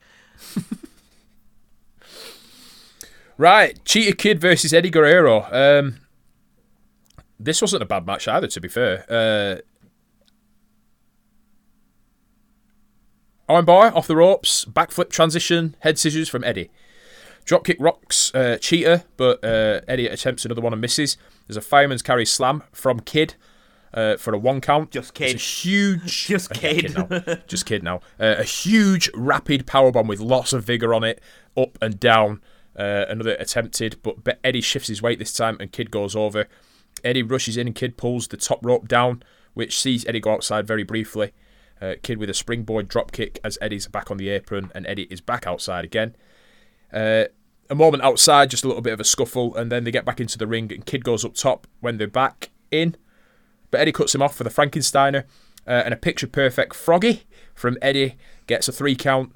Lots of elevation. Really nice, really sweet, really smooth. Not a bad, quick fucking match, this, to be fair. No. Again, I asked why did he keep cutting the cruiserweights short, but for what it was, it was a decent match. Yeah, it was all right. Not, Eddie not tells brilliant, DDP it's good. He tells DDP it's now personal to close off this part of Nitro, which also included an apology from Eric to the Poffo family for showing Macho the video of Liz admitting maybe he was out of order. So yeah, not too bad. We cut to Lee Marshall, who's apparently in Minneapolis, as we detailed earlier on, to plug WCW's Friday night event there. Still can't believe it's the voice of Tony the Tiger. And running into... Seriously, I'll never get over that fact. I forgot who Lee Marshall was. I can't get over it. Yeah, I just thought Eric makes a personal call to Lee Marshall. Not needed. He's making a fucking personal call. You should be making a fucking call to the Poffo family here, not your fucking friend but in Minnesota. No. Let's talk about the weather. Like, well, that's it. He used to live there, didn't he? He was saying he used to live there. Yeah, again, personal call. How's the weather over there? Yeah, it's all right, buddy. Lee Marshall, later on down the line, starts doing the commentary for the fucking hell. I think it's WCW Live, so the internet sort of podcast, if you like, that runs subsequently alongside WCW Nitro. Yeah. Gives you a little bit more insight into what's happening and blah blah blah.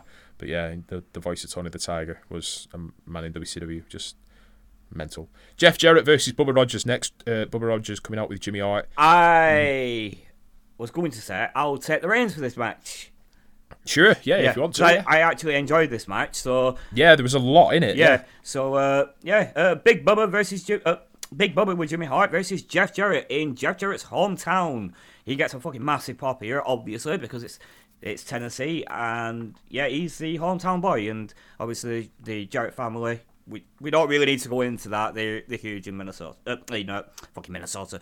In Memphis and Nashville and all that. Just in Tennessee in general. Yeah. Eric calls Bubba one of the faces of fear. Yes, he does. Fucking idiot. Yeah. There is a nice, neat little reference from Eric Bischoff here. He says he understands Jarrett can't sing a lick. A nice dig at his WWE gimmick prior to leaving. That was the one. Yeah, I forget. Yeah. Sadly, in little over a year, Jeff will be reviving that very gimmick when he crawls through the dusty supplements hatch in Vince McMahon's office. Little Simpsons reference for you there. You know, let's see how many people get that one. There is a taunt off to start the match, and Jarrett wins by a large margin. I just don't think screaming and running the ropes is going to get you over in Tennessee, Bubba. I mean, what is that? Is that a taunt? I don't know. It's just a tantrum. It's not even a taunt. Like, because what is he doing? He also does the Scott Hall thing. You know, the stomping with the arms shaking and the screaming. He does it badly. Just really weird. Match officially starts. Jarrett manages to leap over Bubba. Again, impressive. He hits Bubba's elbow for his troubles. There's a lot of off-the-ropes offense here, but Jarrett gets on top with dialed-up punches. Jimmy Hart distracts Jarrett, who chases him. Bubba, this made me laugh so much. Bubba hides behind the ring steps like, shh, like just the way he's crouched down, and delivers an uppercut. Bubba threatens to kill Jeff Jarrett with the ring steps, but the ref stops it, thankfully. Bubba walks away, leaving Jimmy to give Jarrett a punt, which Heenan shouts, 6 points. Followed by, feet don't fail me now, as Jimmy hilariously winds up to give Jarrett seemingly the beating of his life. Honestly, having so much fun with Woody Heenan's commentary here. Jimmy gets another boot in after Bubba knocks Jarrett off the apron, Jimmy declaring to the camera that it's his town. The commentary put his actions down to jealousy. No, it's just because he's a dick. Jarrett goes up top and delivers a high-flying crossbody for 2, which was quite nice. Bubba delivers a swift right hand as Heenan and Eric randomly discuss Graceland. Heenan says Jimmy Hart has bid to buy Graceland. Eric says he thinks Hogan already owns it, resulting in a sly dig from Heenan referencing Hogan's penchant for wild claims. He probably invented Elvis if you listen to him. Yeah. This is the one where he said that he invented penicillin as well. I missed that. Yeah. Said if you listen to him long enough, he invented penicillin. Oh, fucking hell. Jarrett fights out of a headlock and into a big boot. Bubba delivers a couple of weird splashes on a prone Jarrett against the ropes. I can't quite describe these splashes. I wonder if you can. It's kind of like Jarrett is face down on the ropes and Bubba just like jumps up and lands crotch first on his back. What would you call them? I just don't know. No, neither do I. I don't think they're very effective either. Yeah. Another rally is attempted by Jarrett, who hits a dropkick. A really nice dropkick, by the way. But Bubba holds the ropes and hits a rocking punch for 2, which I got a big pot for. He'll just boom it like a proper knockout punch. Bubba toys with his prey for too long and ends up hung on the top rope after a splash attempt. Jarrett hits an atomic drop and goes to the figure 4. Loud pop, but Jimmy distracts him. Jarrett levels him off the apron, and he drops like a sack of bricks, which gets a massive pop also. But Jarrett walks into a sit-down powerbomb. Bubba sits I couldn't even describe this any other way. Bubba just sits on Jarrett and delivers several punches before blatantly swatting the ref away to no disqualification. I can't understand why that wasn't a DQ. No. Jimmy throws the megaphone in as the ref shakes off the cobwebs. But Jarrett, fucking hell, my pages have got stuck together here. So I'll try that again. Fucking hell, my pages are actually legitimately stuck. Right, I'll try that again. Blah, blah, blah. Jimmy throws the megaphone in as the ref shakes off the cobwebs, but Jarrett drop kicks it into Bubba's face for the win. You know what? Not technically proficient, but that was actually quite a fun match. And the crowd was fucking hot throughout it. I'm actually gassed again. I get gassed fucking reading out these matches. I don't know how you do it, buddy. I gotta get in shape, brother. Nice. Hulk Hogan, XWF. Of all the slagging off I've done of Jeff Jarrett on the past like 2 episodes of this podcast, I've got to say, like, the crowd they were right on his, like, right behind him in this one. Yes. And, that elevated the match a little bit more. It wasn't I wasn't expecting a lot out of it. I know Jeff in the ring is just fucking silky smooth. Bubba is not. He's a bit clunky. Yeah. But somehow they managed to make this fucking match, an half decent watchable affair. It's the classic wrestling chicanery. You know, just it's ham-fisted, it's hot dogging, it's all about fucking all the superlatives, the wrestling terms, like just playing up to the crowd and just doing silly things, and it's a lot of fun. I mean, it's probably the most I've actually enjoyed Jimmy Hart, apart from his weird jumping around and all that. Like when he, the fact that he actually thought he could beat Jeff Jarrett to pieces was hilarious in itself. But that punt kick, it was just terrible. But, you know, obviously Bobby Heenan just going 6 points just added some sheen to it, I suppose. But but yeah. I've got to be honest as well, like, I thought what I've noted down is Jarrett is up, a drop kick onto the megaphone in the face of Bubba, who was attempting a block, which sounds more convoluted than it actually looked because it worked quite nicely. Like, it was all so smooth, really fluid. Yeah, and like you could believe that Bubba was coming up to block the drop kick from hitting his face and forgets that there's a megaphone in his hands, and the megaphone just goes clonk off his head and into the fucking into the cheap seats. It's funny you should say this because this has happened with Big Bubba before. It's been quite a while, but the were it Big Bubba? It might have been the Giant, but I think it was Big Bubba where he's actually gone to use. Actually, it was against John Tenter, where he's actually tried to use the megaphone, and John Tenter actually drop kicked it into his face, and again it was the same thing. It hits his head and just goes flying into the crowd. It's like it's just. What Big Bubba's doing is forcing it into his head whilst actually throwing it over his head at the same time. Like, it's really clever how he fucking does it. Yeah. Really clever. I'd like to actually watch that in slow motion and just see how the fuck he does that to perfection every single time. Well, both times he's done it. Yeah, we're actually, really impressive. It was, yeah. I really liked it. It was a fucking it was a decent match. And I'll always say that Jeff Jarrett is a better wrestler than what I ever give him credit for. I mean, definitely. I think what it is with Jeff Jarrett, where he gets let down, is his fucking ego. Like, you know, he did put people over when it mattered in TNA, but it took some fucking doing to do that. Like, you know, it's sooner rather than later, the title wound up back on it, and he fucking ran the show. I can understand it to a degree, but but it just wasn't necessary. And same with WCW. I mean, he just expected to be the top dog from walking in, and Vince Russo being his fucking best pal is obviously going to happen.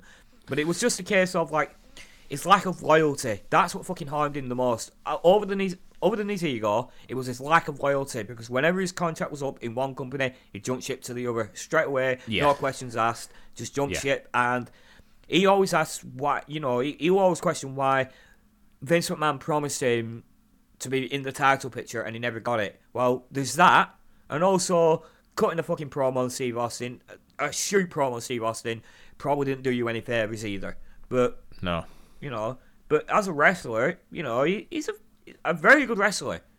Yeah, I have to give him that. Character is not for much. He can cut a promo, but he's just let himself down over the years. Well, you're saying he can cut a promo. He's post-match with Tony. It's announced that Jarrett will face the Giant at Havoc after Flair is obviously deemed unfit because of his shoulder injury. Jarrett says he's feeling great, that the world is taking note of him, and that he's an impact player. I did enjoy that. Yeah. Foreshadowing a little bit. That he's going to make the NWO respect Ric Flair, respect WCW, respect the heritage, and respect, Jeff Jarrett. Haha. Yeah, he's just playing. So what you were saying, like, he can cut a promo. Yeah. He keeps saying, yeah, haha, hee, like, and I'm just like, dude, stop it. But taking into account this is 1996, like he's still getting grasp to getting to grips with his character and promos and things like that. If he just doesn't quite have the verbiage down yet. I mean, some of the stuff he comes out with is actually all right, but he has. He knows how to talk. We've got that here. And it's just like it's just ironing out all these little wrinkles. About time he's shaved his hair and looking like fucking Duke Nukem in the WWE. He's actually really, really good on the fucking promo by that point. Yeah. It's really, really fucking good. He's got rid of this bizarre fucking get up and gimmick, I suppose, as well. He just changed the gimmick slightly. Yeah, the fucking alien pimp bloody gimmick. Yeah. Well, he's just like a really annoying younger brother later on. Yeah. It just makes him a good heel. That's the thing with Jeff Jarrett. He's just a natural heel. Yeah. And I mean, here though, it's like he is being a white meat babyface. And honestly, it works. It does work because he is believable in what he's saying. But it's like, at the same time, I'm like, you're better served as a heel. You really are, because even your verbiage is like a little bit arrogant in its way. It's not confident, it's arrogant, but it's like, he just has that smile on his face. It's like, he can get behind you. It's like he just has like those facial features here. Not the facial features, but the facial movements. It just works as a babyface here. But it's his verbiage, his heel. It's like, he's saying he's the smartest wrestler alive today. I mean, really? Asking the face of Giant? Really? All I can think of is, you better have a fucking good game plan. Because that reads... Or a baseball bat. Yeah, because that reads squash in the literal and figurative sense to me. Yeah, Yeah. Although I didn't fancy Rick's fucking chances either, to be fair. Like, it was going to be a very short-winded contest, if you ask me. I mean, that's just a Giant short-winded. Yeah. Speaking of heels, this is the main event. Harlem Heat, Booker T and Stevie Ray, the tag team champions in a non-title match with Colonel Robert Parker and Sister Sherry versus the Faces of Fear, Mengan the Barbarian, representing, the Faces of Fear, because I'm not going to acknowledge the other one. Yeah. The lads at Hog Wild would be quaking with a main event like this, wouldn't they? Because nobody's white in this match. By the way, I just have to point one thing out. You said the Faces of Fear. Where's Big Bubba? If he's partly part of the Face of Fear, where the fuck is he? Wait, what? Eric Bischoff. Faces of Fear is Mengan Barbarian. Yeah, Eric Bischoff said Big Bubba is part of the Faces of Fear. Oh, did he? He did in the last match, yeah. Oh, I don't know why. I thought he said that he was part of the Dungeon of Doom. No, he just said he's one half of the Faces of Fear. Well, he's fucked that one right up then, hasn't he? Because the Faces of Fear is only Mengan the Barbarian. Yeah. Exactly. How bizarre. Yeah. And I think we fucked this up considering you've forgotten that we actually spoke about that 10 minutes ago.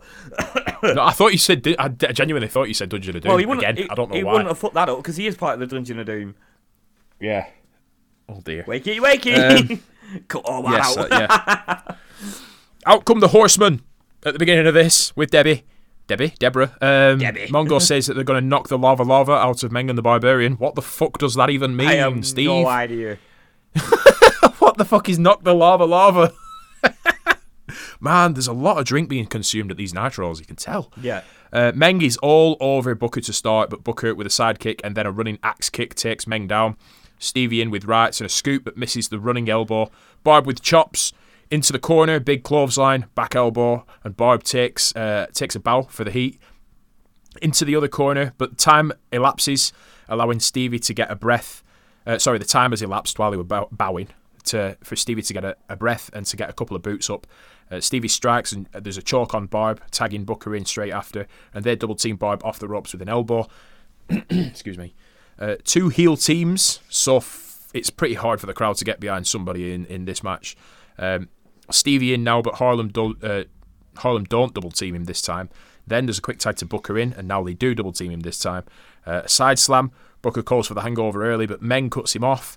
Barb to the top with Booker for an overhead release belly-to-belly superplex. It was top rope. Meng in now as Sherry goes mental at ringside, and Meng gives her a little dance, which will be on the Instagram because I fucking loved it. Yes, I did as well. Meng dancing. This is all that is needed in life. There's a huge sit-out powerbomb from Meng as he fucking turns around. Christ. Booker's neck almost snaps in half like fucking hell. Absolutely fucking insane. Laid that one in. Yeah, he did. Barb's in again. There's a backbreaker on Stevie. There's a get it out now. Barb in. Backbreaker on Booker, but Stevie is in to cut off the pin. Yeah? Sounds like a fucking rap, doesn't it? Ref misses the tag, so Meng tags in again. Double headbutt but there's only a 2 count on that one. A small package from Booker out of nowhere, and it's a 2 count. A very athletic sunset flip in the middle of the ring from Booker, almost in slow motion as he goes over. It's broke up by Barb as the crowd rise to their feet and look back to see the outsiders coming through the crowd to ringside with spray paint in hand. Meng, Barbarian, Stevie Ray and Booker T are all counted out of this one for going to the guardrail to confront Hall and Nash, who conveniently step well and truly back, and I don't fucking blame them one bit. Interesting. A couple of good spots in this one. Good heavyweight contest, but decent. As I go back to everybody's a heel, the crowd doesn't really know what to do, but it's here to have this little, I don't know, section of WCW confronting the NWO, even though one of them is the Dungeon of Doom. Yeah. So decent and fun stuff. Throughout this, this talk of where's Sting, and we need him back, and blah blah blah. And Bischoff asks Sting to be the leader wherever he is because they really need him now more than ever. And in between this and the next segment, we get an advert for Halloween Havoc, which still lists Flair as going to face the Giant. But obviously they've not had time to edit that one out yet live. Bischoff signs off by saying he hopes Macho will lace up the boots one more time. It's almost like fucking Macho's just gone forever now, isn't it? To face Hogan at Halloween Havoc, and says Liz is potentially the catalyst now to ending this charade with the NWO. Given Macho's contract status, which we mentioned in the previous podcast, this is probably their way of giving him an out. The crowd cheers again, and Bischoff rolls his eyes into the back of his head to let everybody know it's NWO time again. Hogan is well in front, and Liz is actually in amongst the rest of the NWO, somehow hit by a drink. In brackets I've put, don't be a fucking dick at wrestling fucking events. Yeah, please. Dismayed and being held hostage by the rest of the NWO. Like, the cup just bypasses every member of the NWO and hits Liz in the head. Is it really fucking necessary? Come on. I'm still getting hot about fucking things like that happened 25 years ago. Yeah. Hogan gets a massive, massive pop. He says he's disappointed Savage isn't there after they beat him up. He says that he has the power to push any button that he wants on Savage now. I can make him stay, I can make him go, I can just lay him out, I can do whatever. And the greatest actress in the world, Elizabeth, to which Liz attempts to slap Hogan, but Hogan blocks and violently pushes her hand and her arm down, directing her to go and stand in the corner, and for the NWO disciples, if you want to call them that, to keep an eye on her and make sure that she stays away from him. Hogan resumes his tirade on Macho, crying home because of her. All of a sudden, the Nasty Boys are out wearing NWO shirts, looking quite happy with themselves, and seemingly coming down with contracts in hand. Nash and Hall look a little bit dismayed as Hogan high-fives them. Hogan says he's delighted that they're there and that they've helped him out, and he thanks them for everything that they've done over the past couple of weeks.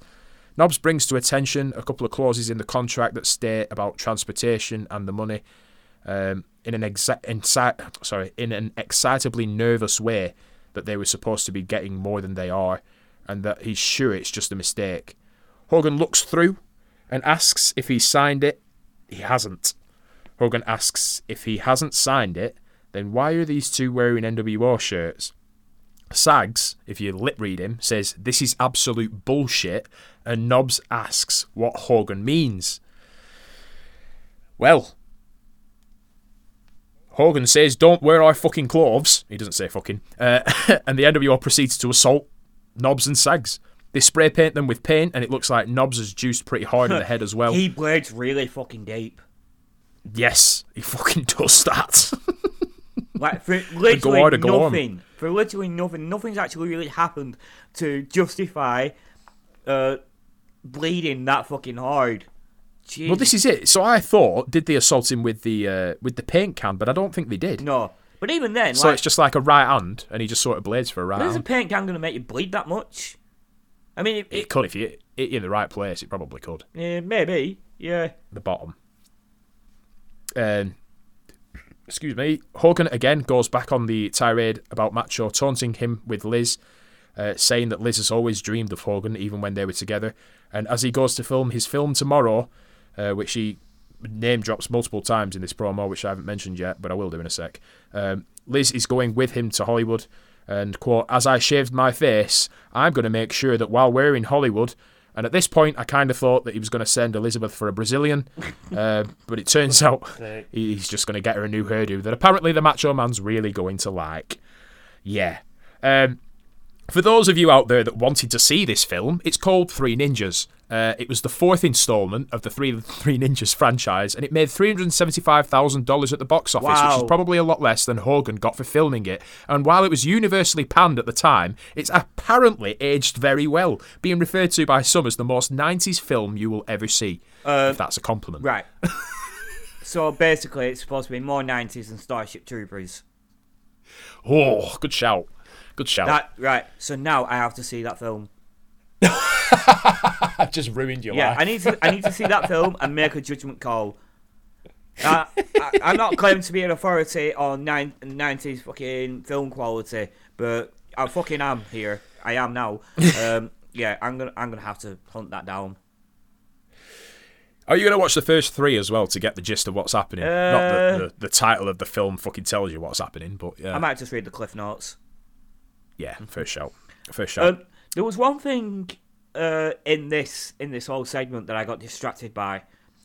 There's a fan holding up a crown, and the crown is exactly the same as one Jerry Lawler wears. Exactly the same. Oh. Now, well, in the 90s anyway, it's different now. All I say is there's only one Jerry Lawler fan in the crowd, and he's being a fucking dick. What a surprise! I mean, if you're a fan of fucking Jerry Lawler that much, you're gonna fucking take a crown to a show that has absolutely nothing to do with him. Then I'm just gonna assume you're a cunt. Essentially, what he's done is he's gone against Jerry Lawler's advice, even though he's a massive Jerry Lawler mark, and gone to the show and paid his money, but he's gone with a crown, so he's hoping that Jerry Lawler's going to forgive him. Cool. Yeah, Jerry Lawler's just going to tune into Nitro, see his crown, and go, ha ha! You know. I didn't see him. I concentrated quite a lot on this promo for some reason. It was just like the last 30 seconds of the scene waving it about. It's like, fucking put the crown down. Nash and Hall have commandeered the commentator's desk, calling out Harlem Heat, saying that they're Texas Blumpkins. Wow. For those of you that don't know what a Blumpkin is, fuck it, I'm not explaining that. They don't get long on the desk, though, as production's cut to the audio of Liz from the video from earlier on, and Macho's visual response from listening to / watching it. Jesus! And that's what we end it with. All we hear is Bischoff saying, "I'm really sorry that you had to see that," and blah blah blah. I actually just Google search Blumpkin, by the way, and I wish I hadn't. Did you not know that? No, I didn't. Oh, gross. So apparently, Andre the Giant was really into it. Ah, for God's sake. That makes it even worse. This is no word of a lie. Oh, no. Come on, dude. You're like... I like to call you Brian the Brain Bradshaw, because you're like the wrestling... If I have a wrestling question, you're usually the first person I go to. I'm surprised you don't know this little tidbit. Because I didn't know what a Blumpkin was for a start, so obviously, like... Oh, my God. The fact that I just don't want to imagine fucking... Andre the Giant's big fucking saggy ass. Yeah, defecating in a fucking toilet. I just don't want to imagine that. And you just, yeah. Searches for the term of Blumpkin by the release. After the release of this podcast, gone up 400%. Don't search it. You don't want to know. You won't be happy with what you find. Morbid curiosity, mate. You know that as well as I do. All I'm going to say is, like, my fucking search history is going to look really fucking weird from different ends of the spectrum. Fucking Rocco Rock and Blumpkin. Add Andre the Giant into the mix, and it's fucking... I just don't want to think about it any further than that. Thanks. Yeah, he loved a good Blumpkin. I can't remember what that were in. Were it Dark Side of the Ring? Well, it fucking has to be, because that is very fucking dark. The dark side of that fucking ring is the bloody ring of the toilet, and his fucking giant ass fucking leaving a shadow over it. Like a fucking solar eclipse. Fantastic. That's just fucking great. Rating 3.3 to Rose 1.8. And wow. Before I go into the results, Jesus go on, Christ. Brian. 1.8? Yeah, it got demolished. You probably have a fair fucking reason why when I read the results out to you. But yeah, what did you think, Brian? What would you go for? What, in terms of like rating for this match? Because I don't really do ratings for for the episode. I don't really do ratings for episodes. As I say, we're a bang average episode again this week. I was on about the potential of you ever performing a Blumpkin. Oh, for fuck's sake! Can we just move on, please? Full disclosure, never happened, never will happen. I'm not into that shit. My shitting is my private time. I'm just saying that now, right? Okay. Unless your toilet's waiting. The results for Raw, given its 1.8, Vader with Jim Cornette defeated Phineas Godwin with Hillbilly Jim. Jake Roberts defeated Jerry Lawler in 10 seconds, probably because he didn't have his crown. Freddie Joe Floyd defeated Hunter Hearst Helmsley via countout. Farouk defeated Alex Portor. Shawn Michaels with Jose Lothario defeated Steve Austin in disqualification. And in the Wrestling World's recap, also known as the fucking Observer, Brett has been offered a $4 million a year deal by WCW. Vince has equaled it. WCW is now offered slightly more. And Brett has said that he always saw WCW as a second-rate company and never really wanted to work there. But once you put TBS, TNT, and HBO under his nose, suddenly he has some thinking to do due to the fact he wants to be an actor. Wahoo McDaniel retired in this week in 1996. Jushin Liger is headed to EMLL to do some work, which is an issue because EMLL and AAA. Why do I always go AAA? AAA don't like each other, like bloody almost murderously despise each other. So there's a risk that this could strain the relationship with WCW. USWA drew less than 400 people to their show in Memphis this week, the week before this Nitro that we've just covered. They moved to Wednesday nights because the Monday Night War was battering their business. It isn't working. Lawler again attempted to get people not to go to the WCW show the following Monday in Memphis, which was this one, but nearly 7,000 people showed up. A recent ECW event saw Taz, Bubba Ray Dudley, Tommy Dreamer and Sandman start fighting with people in the crowd legitimately. Apparently this small section of people were throwing chairs around, so these four decided to take it upon themselves to lay down the law, as it were. Gene Okerlund will return to WCW very shortly after reaching a contract agreement. I think they've done all right without him, to be perfectly honest, personally. Yeah. But that's just me. Can't say he's been missed. Not really. Eric Bischoff appeared on a Prodigy chat recently praising the WWF's post-production of its shows, but stating that WCW manages to do live much better. Negotiations with Ken Shamrock and Kurt Hennig keep hitting roadblocks for the WWF. The WWF really wants Hennig to feud with Hunter Hearst Helmsley, while Shamrock's demands are simply just way too high. And finally, Dave Meltzer has a lot to say about the WWF Livewire show. He says the callers are dumb. They're heavily screened anyway, so that they can't be asked stupid questions, and that the show's more or less become a Sonny is a blonde bimbo show. He says it's a shame because Sonny's actually an excellent manager and should be utilised as such. He does go on to say as well that the show has had Sonny receiving love letters from a semi-anonymous source, but it's actually apparently Hulk Hogan, which just adds further non-credence to this TV show whatsoever. Makes the product look inferior to WCW. Yeah, Hulk Hogan writing love letters to Sonny on TV. That's just no fucking words. Honestly. The part of me wants it to be true. Just for shits and giggles, like, they're never going to believe this, brother. So no words, Brian.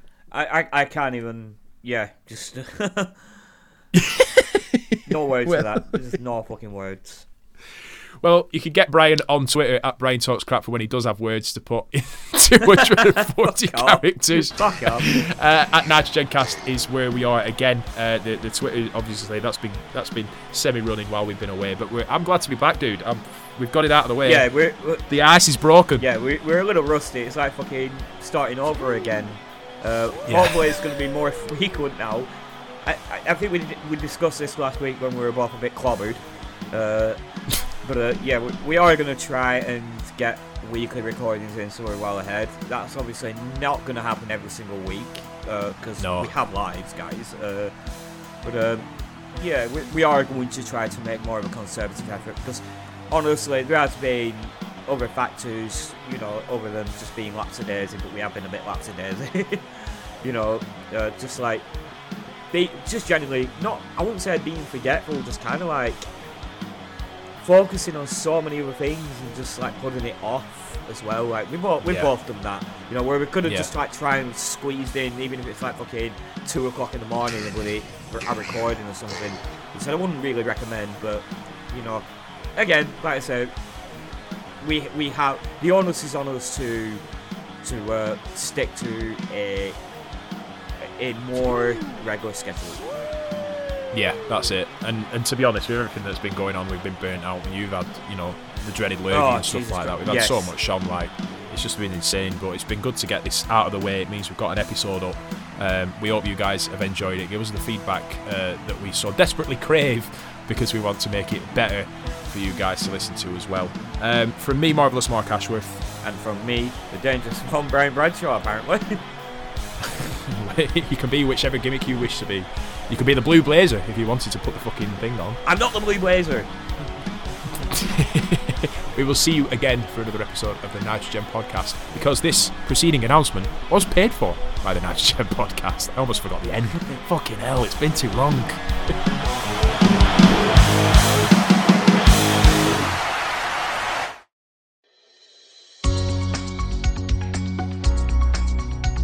Japan in 1935, this little bottle set out on a humble mission, to spread good vibes, and of course its unique bacteria, scientifically proven to reach the gut alive, made for your gut, your second brain, Every day is a Yakult day, oh yeah.